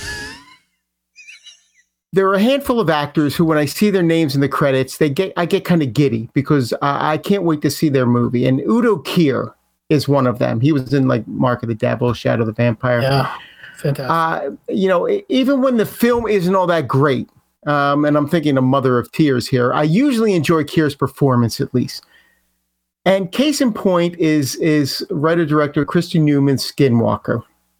Now, Skinwalker is not a good movie. In fact, I don't even know if it's a movie at all. It's more of a collection of these random sequences just strung together in no real order. And even by that toned-down standard, it's an incoherent muddle. Regine is the lead character, played by Amber Anderson. She returns home to attend the funeral of her much-despised grandmother. And after a brief but tense reunion with her father, played by Kier, she finds herself dealing with the trauma of her past, including the death of her half-brother, Isaac. But the deeper Regine delves into her family's secrets, the more unstable she becomes. Now, this is told entirely from Regine's perspective, and minor spoiler, she's as nutty as a fruitcake. But it's a psychological horror film, and as I stated earlier, there's zero structure here. What starts out as sort of slightly confusing evolves into, what the hell's going on here by the halfway point. And it's a shame, too, because the performances are decent and the production design, as well as the director's sort of stylistic approach to the material, is really amazing sometimes. I mean, the sets coupled with these sort of jarring camera movements are what kept my interest. But in the end, it was just too strange, too out there to be worth the 87 minutes it demands. I give it a 4 out of 10. I'm not going to recommend it. I'm going to say it's an avoid. And it's like a $3.99 rental anyway, right? So yeah, you're taking a risk. Yeah. I wouldn't bother with Skinwalker. All right. Well, then what about The Soul Collector, which is also a rental? All right. Now, this was originally titled 8, like the number 8. This is a horror film steeped in folklore. It sort of takes a fresh approach to the subject of grief and how the loss of a loved one can drive a man to do the unthinkable. This goes back to 1977, and it's a South African film. So it's during the time of apartheid. Mary, a young girl, her parents are dead. Now she's living with her Uncle William and her Aunt Sarah, who recently moved into a farmhouse that William inherited from his father. Now, while exploring the nearby woods, Mary meets Lazarus. Lazarus is played by Simano Sebe, and he's a wanderer who volunteers to help William work the farm. But Lazarus is hiding a secret, one that might ultimately put young Mary in great danger. It was shot on location in South Africa, and it's inspired by a Zulu legend. It's really a harrowing tale of demons, death, and the eternal soul. And it kind of takes all of these elements together in a way that's really satisfying. Sebe plays Lazarus as both hero and villain. He's a generally decent guy who's made a pact with this entity that demands fresh souls. And it's this battle between good and evil inside of him that gives the movie its energy. I mean, if you're looking for a unique spin on horror, The Soul Collector is going to give it to you. I'd say this is an 8 out of 10, and I say it's a definite rental. Wow, very cool. Looking forward to that one. Yeah. All right, so what about To Your Last Death, which is available on Prime? All right, To Your Last Death. This is an animated action horror film from director Jason Axon. Now, this is like a motion comic type of animation, all right? It's not the highest quality animation, but it's insanely brutal, and it's a lot of fun. I really enjoyed this one. Having survived the death trap set by her billionaire father, who's voiced by Ray Wise, which claimed the lives of her 3 siblings, Miriam DeKalb, voiced by Danny Lennon, is approached by a supernatural entity known as the Game Master. Marina Bakarin, I think, is the voice of the Game Master, who offers Miriam a chance to go back in time and alter the outcome of this tragedy. She's a little confused, a little frightened at first, but Miriam ultimately accepts just for the chance to save her siblings, only to discover along the way that there's more at stake here than she could have imagined. This is not just simply the game master being nice and sending her back in time. There's more going on here, and there are rules that Miriam has to follow. One of them being that if they don't like what's going on, basically the game master is doing this for this, I want to say this group, another group of supernatural entities who are betting on the outcome. Like they've seen this play out. Now they're going to let Miriam go back into the arena, and they're going to place bets on how is this going to turn out? What's going to happen here as she's doing it? I think this person's going to die. This one's going to win, and so forth. So there's a lot of fantasy going on here. This is really kind of filled to its breaking point with sleazy characters. I mean, even Miriam's brothers and sister have their dark sides, and there's a lot of gore in it. There are axes and guns, but surprisingly, the film's most memorable mutilation comes courtesy of an electrical outlet, if you can imagine. But this one, like I said, it also dabbles in fantasy, and it's one of the more unique animated films I've seen in some time. Add to the fact that it is narrated by William Shatner, and you have a movie that I think you're going to want to immediately move to the top of your queue. Now, Shatner he's not in it a lot, but he does throw in some Shatner-esque observations from time to time that I enjoyed. You know what? I'm going to give this one an 8 out of 10 as well. Wow. And I think it's one that it's definitely worth seeing. Cool. Yeah. I saw the trailer for this, and I was very intrigued. So I'm very glad you reviewed this one. That's very cool. Cool. All right. So another one I'm looking forward to, because I'm a huge fan of the original, Tremors Shrieker Island, which is on Netflix. Wolfman, tell me I have to watch this. I'm not going to not tell you that. Okay. This is, I think, the best sequel to the Tremors movies. Wow. Okay. Now, I'll say I don't like any of the other sequels to the Tremors movies, so it's not like it's a high bar for me. I loved. I don't think there's a better big monster movie for me, for my tastes, than the original Tremors movie. It's just exactly what I like. Having said that, I didn't like any of the evolutions of those monsters. I didn't like all the little jumpy flying things. It's just not what I'm into Tremors for. I want the big underground monster. That's what I'm excited about. So I've just never enjoyed that evolution and the stories. They've obviously gotten worse and worse over time with CGI and budgets being lower. And they have this amazing opportunity to have Kevin Bacon back. He was excited about it. Then they totally blew it. I don't know why they couldn't get the funding together for a Kevin Bacon movie. They couldn't, but for some reason they can get together movies for Jamie Kennedy. I don't know what's going on, but just never been a huge fan of this series as much as I love the movie, but I have a soft spot in my heart for it because I'm always hoping.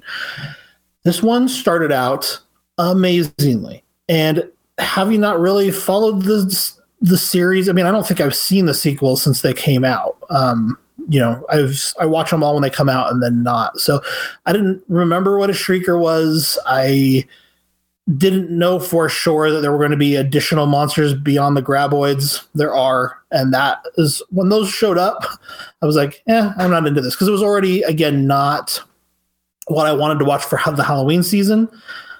But I was surprised at how much I was enjoying it. I was like, oh, this is the best Tremors sequel I've seen. This is exciting. And then as soon as the other monster showed up, I was like, okay, I will revisit this after Halloween, which I did. So what I will say is that it's got a really fun cast. John Heder is in this one instead of Jamie Kennedy. I don't mind Jamie Kennedy, but John Heder is far better in this movie than Jamie Kennedy was in those other films. Richard Brake is in this movie, who I absolutely love. There is a really great performance by Cassie Clare, an actress who I hadn't been familiar with by name, but I'd seen her in something else. But she's fantastic in this. And of course, you do get some Michael Gross. If you ever wanted to see Michael Gross and John Heder with flamethrowers, you get to see that in this movie. So, it's on a tropical island. That's my jam. Shot in Thailand.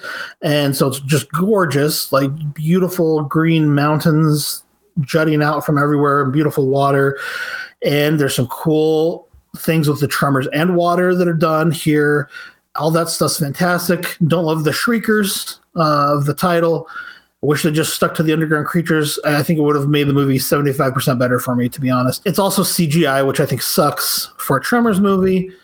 But of all of the CGI Tremors I've seen, I think they handled this one best. I think this is the best CGI we've seen in a Tremors movie. So although I would still prefer the practicals, they pulled it off as well as they could have been expected on what I'm sure was a very tiny budget.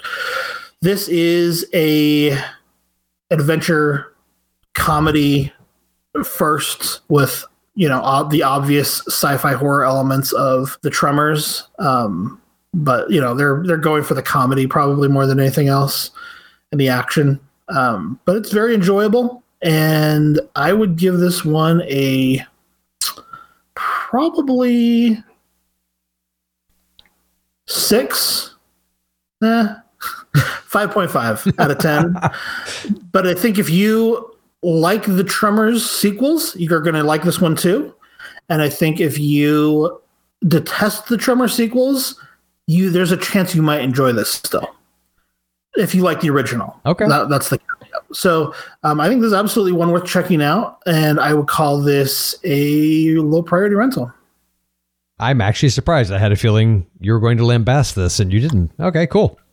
I loved the vibe of it, but I just, it was already tropical.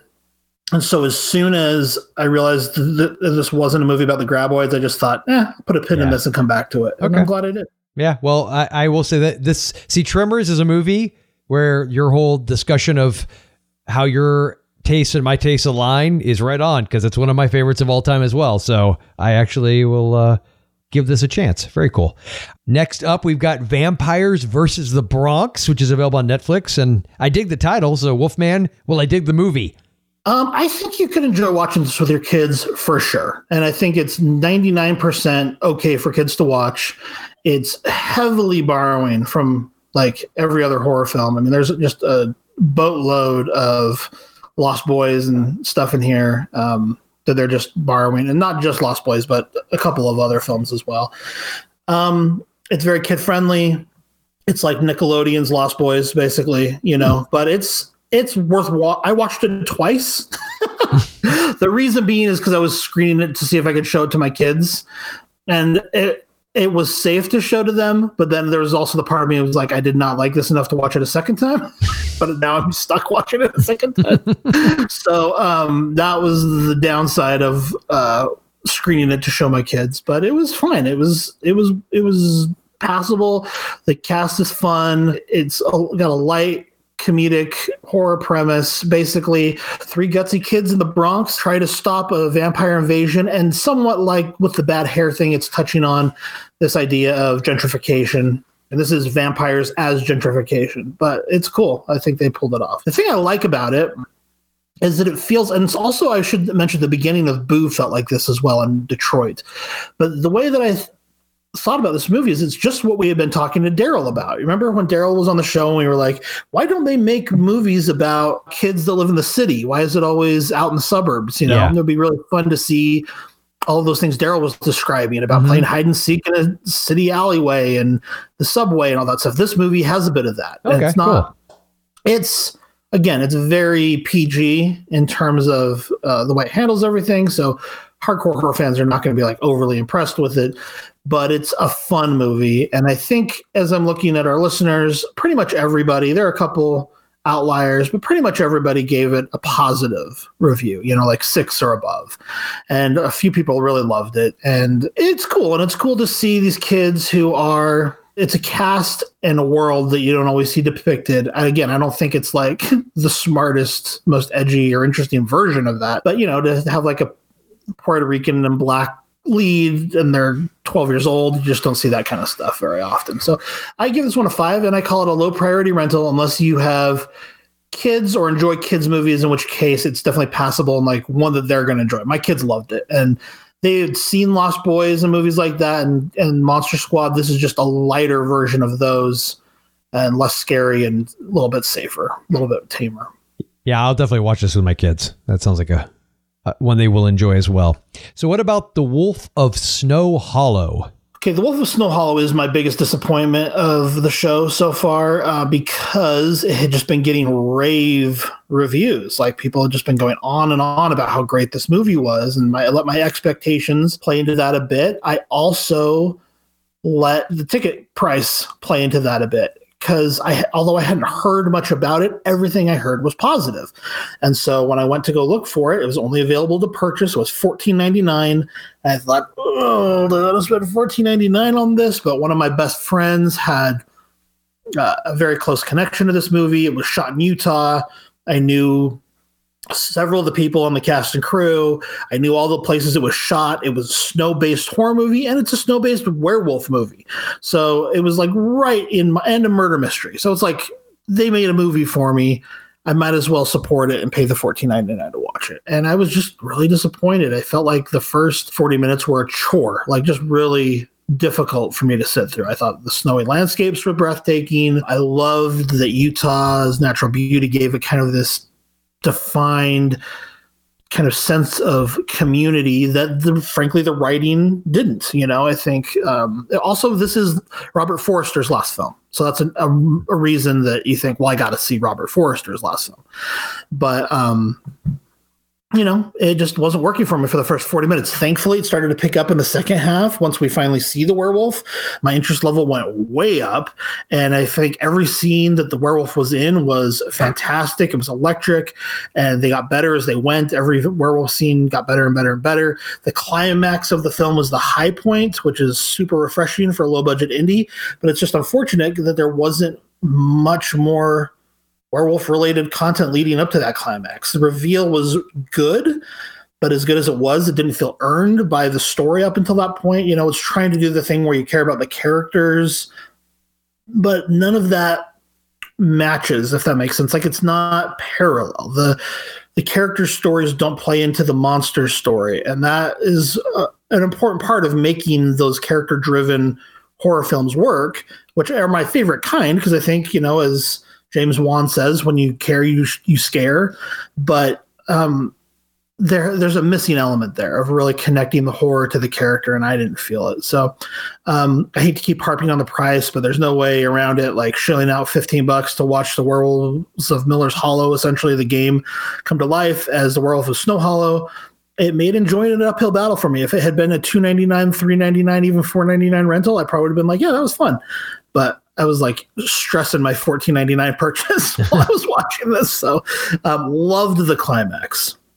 I would love to see a remake of this film with a bigger budget, a star or two, twice as many werewolves, and taking another stab at this with the script in this location with this idea. It's fun, but it fell short for me. So I give The Wolf of Snow Hollow a 5, and I call it a rental, or a low priority rental, maybe even under this price. So as I look over our listeners, most of them liked it better than me. I'm definitely the outlier. Most of the listeners have it between a 6 and an 8. Take that for what it's worth. Again, like, if I could recommend this to you on Netflix or Prime or Hulu, I wouldn't think twice about it probably. But considering that it's $15, I would just say low priority unless you really are dying to see this movie. All right. And for the next one, which is You Should Have Left, which is available as a, I believe it's a rental. I should have checked that. I apologize. Is it? I know it's rental on Prime right now. You can rent it. It is a David Koepp. Is that you pronounce his name? Koepp? The guy who wrote Jurassic Park and wrote and directed Stir of Echoes. Koepp. Is it Koepp? Okay. I wasn't sure. Okay. Yeah. So David Koepp, he is also the writer-director of You Should Have Left. And he's again working with Kevin Bacon, who is also in Stir of Echoes, which I haven't seen in a long time, but I remember loving quite a bit. And it also stars Amanda Seyfried. She was in Mean Girls, I believe, right? And Lovelace. And she's in Big Love, which is what I like her from. Oh, is that what she's in? Okay. Never seen it, but I've heard good things. So I am going to keep this one short for a couple reasons. One, it's one of those that if I pretty much tell you much about it, it's going to give certain things away. And I think that that's the best thing it has going for it is some of the twists and turns that it takes. Some of it is predictable. It is very low key. And in a lot of ways, it plays more like a family drama than anything else. and it definitely has a supernatural angle to it. But I think for somebody who wants a more kind of balls to the wall horror movie, this is probably not going to be your cup of tea. It is definitely not that. It has a couple of decent creepy moments in it, but it's definitely not a kind of going all out horror film, to say it that way. So the basic synopsis is a former banker, that's Kevin Bacon's character, his actress wife, and their spirited daughter book a vacation at an isolated modern home in the Welsh countryside where nothing is quite as it seems. So a lot of it's geared around this house, and it's an interesting premise and idea and where it goes, but I ultimately was left feeling kind of like meh. It's one of those like, it was meh. I guess because of the people involved, because of David Koepp and the fact that, he wrote Jurassic Park and he did Stir of Echoes, which I'm a big fan of, and I'm a big fan of Kevin Bacon. I guess I was just expecting something a little bit more. Obviously, the acting is really good. It's a really well shot movie. It looks really good. It has its moments, and I think it's passable and worth a rental. However, I will add the caveat: I wouldn't pay $5.99 for the rental if I had to do it over again.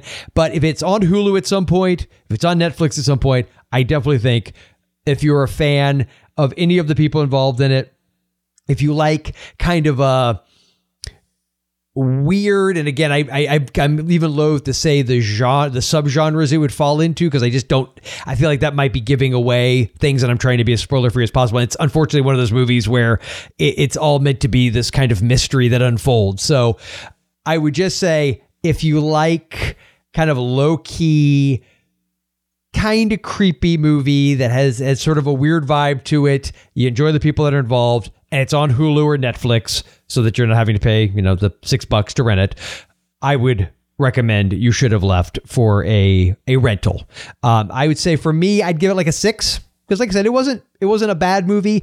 I just feel like I probably won't remember it that much 3 months from now. One of you guys will ask me, I'll be like, yeah, that's the one with Kevin Bacon, right? And the house and the thing. Oh yeah, kind of, it's one of those kind of movies. So that's You Should Have Left. Check it out if you feel so inclined.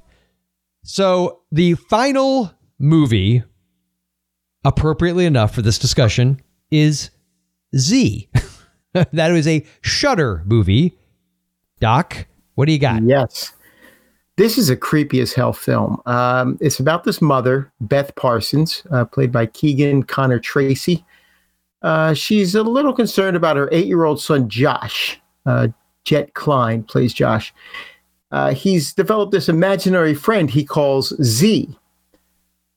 Beth's husband, Kevin, Sean Rogerson, plays him, tells her, just take it easy, relax. It's not that big of a deal. And the child psychologist, Dr. Seeger, played by the great Stephen McHattie, believes Josh will eventually forget all about Z. But over time, Josh's behavior becomes a little more erratic, forcing Beth to take some drastic measures to try to convince her son that Z isn't real. But she'll soon discover that there's more to Josh's new pal than meets the eye. And one of the things I liked about this movie is this sort of a twist that it throws in involving the mother. And I don't want to get too deep into it. This was directed by Brandon Christensen, who also co-wrote the screenplay.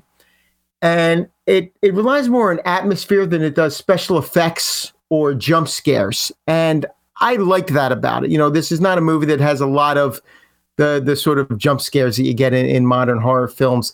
And even at 83 minutes, it takes its time to develop the characters and their story, sort of slowly cluing us in that all's not right in this world. There's one scene in particular when Josh has a play date at a friend's house. That is as intense as they come. I mean, when that happened, I was just kind of like, whoa, this movie just it just went to 11 on the meter. Things do get a little crazy in the final act, and jarringly so. But even these late scenes, as sort of crazy as they get, they have their moments. So if you're in the mood, again, this is just another unique horror film, and I really enjoyed it. I'm saying 8.5 out of 10 for Z. Wow, very cool. Yeah, I was just looking over the information about it, and I think that's one my wife would enjoy as well. So I'm going to add that to the queue. I'm interested to hear what you guys think of this one, especially since you have young children now, because it's really about this young boy's story, about his imaginary friend, but then it develops from there, and it expands out, and the mother gets involved. I don't know. I really was impressed with it. All right. Well, then I guess that wraps up our in-depth discussion of some of the horror flicks we have caught throughout the year so far, as this year's starting to wrap up, because we only have like a month and a half left or so as people are hearing this. So yeah, it's getting there. And any final things you guys want to say before we put this one to bed? I think that I've been sort of compiling a top 10 list as we've been going, and I have a lot more movies to see. There's a lot that I haven't seen that I want to squeeze in before I finalize any list. But as I'm looking over the list, I wouldn't be thrilled with my top 10 list as it stands right now, but I don't think I wouldn't feel terrible about it either. Mm-hmm. But again, I still have the list of movies I have yet to see is longer than what I've seen. And if we go back to the first 2 years of the podcast, I think we had a couple like really bright hot spots those years, each, like It Follows and The Babadook or whatever. But overall, I think this year's list is going to be a stronger overall list than those years were. So I think we just got spoiled by like 3 or 4 like amazing years of horror. Right, I think so. And I think this year could have been that if we had all those theatrical releases that we've talked about, the Candyman and Halloween Kills and Annabellum and Craft, and like a lot of the movies we didn't talk about tonight because they were too expensive. Are the movies I'm most excited about seeing. So, what about you, Joel? Yeah, I agree with you. I would say we traded in, top 10 lists at the theaters, for real life horror. So we, had that going for us. Most of the movies I have no doubt would have ended up on my list are ones that I would have seen in the theater.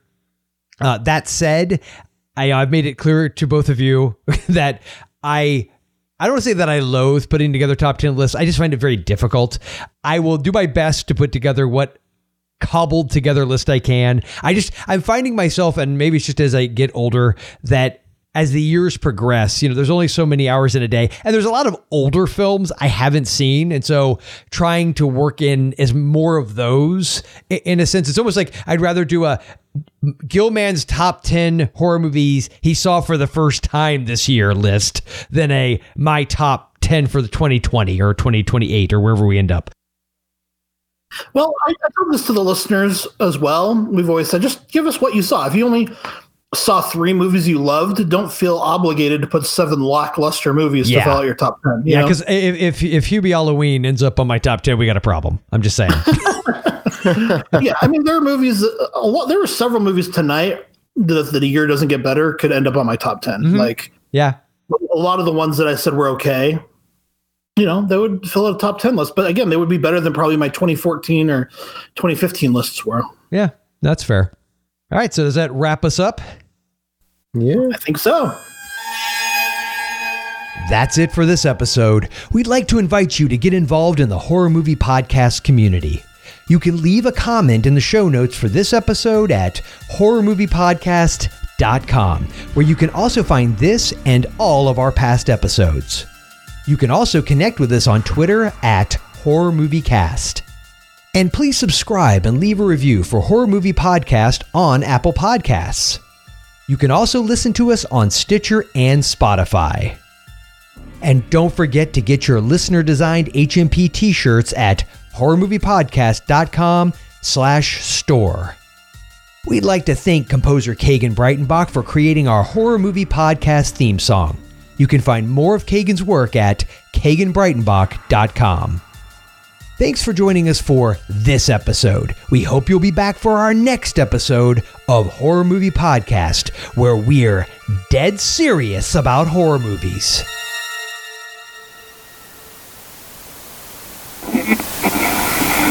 Yeah, like Dr. Shock or however you want to do it. But like, I want to just kind of do it more like announcers reading us in at a pro wrestling event.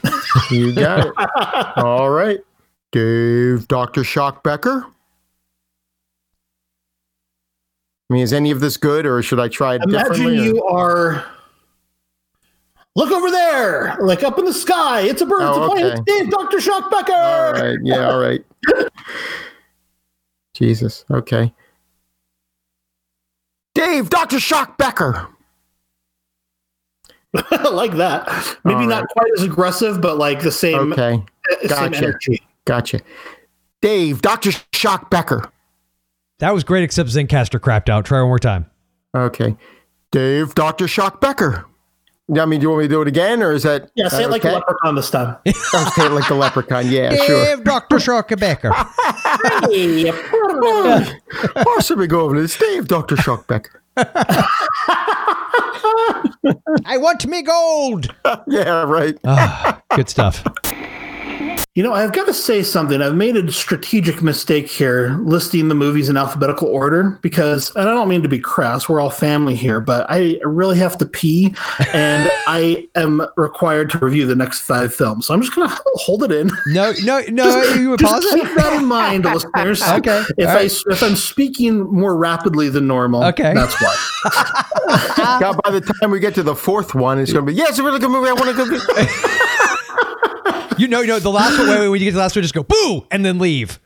Because that's what it is. Right. All right. So, Bad Hair, what do you got, Wolfman? All right. And now we've got The Dead Ones, which is a rental. Dr. Shock, I believe you've seen this one.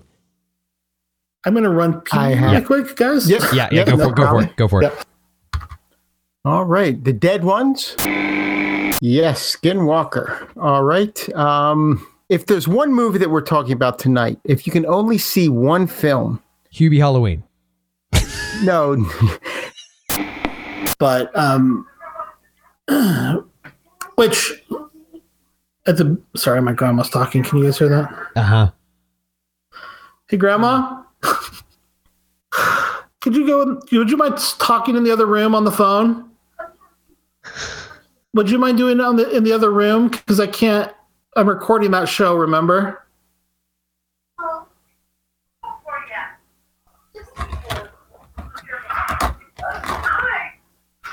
You can talk to her, it's fine. This review is going really well.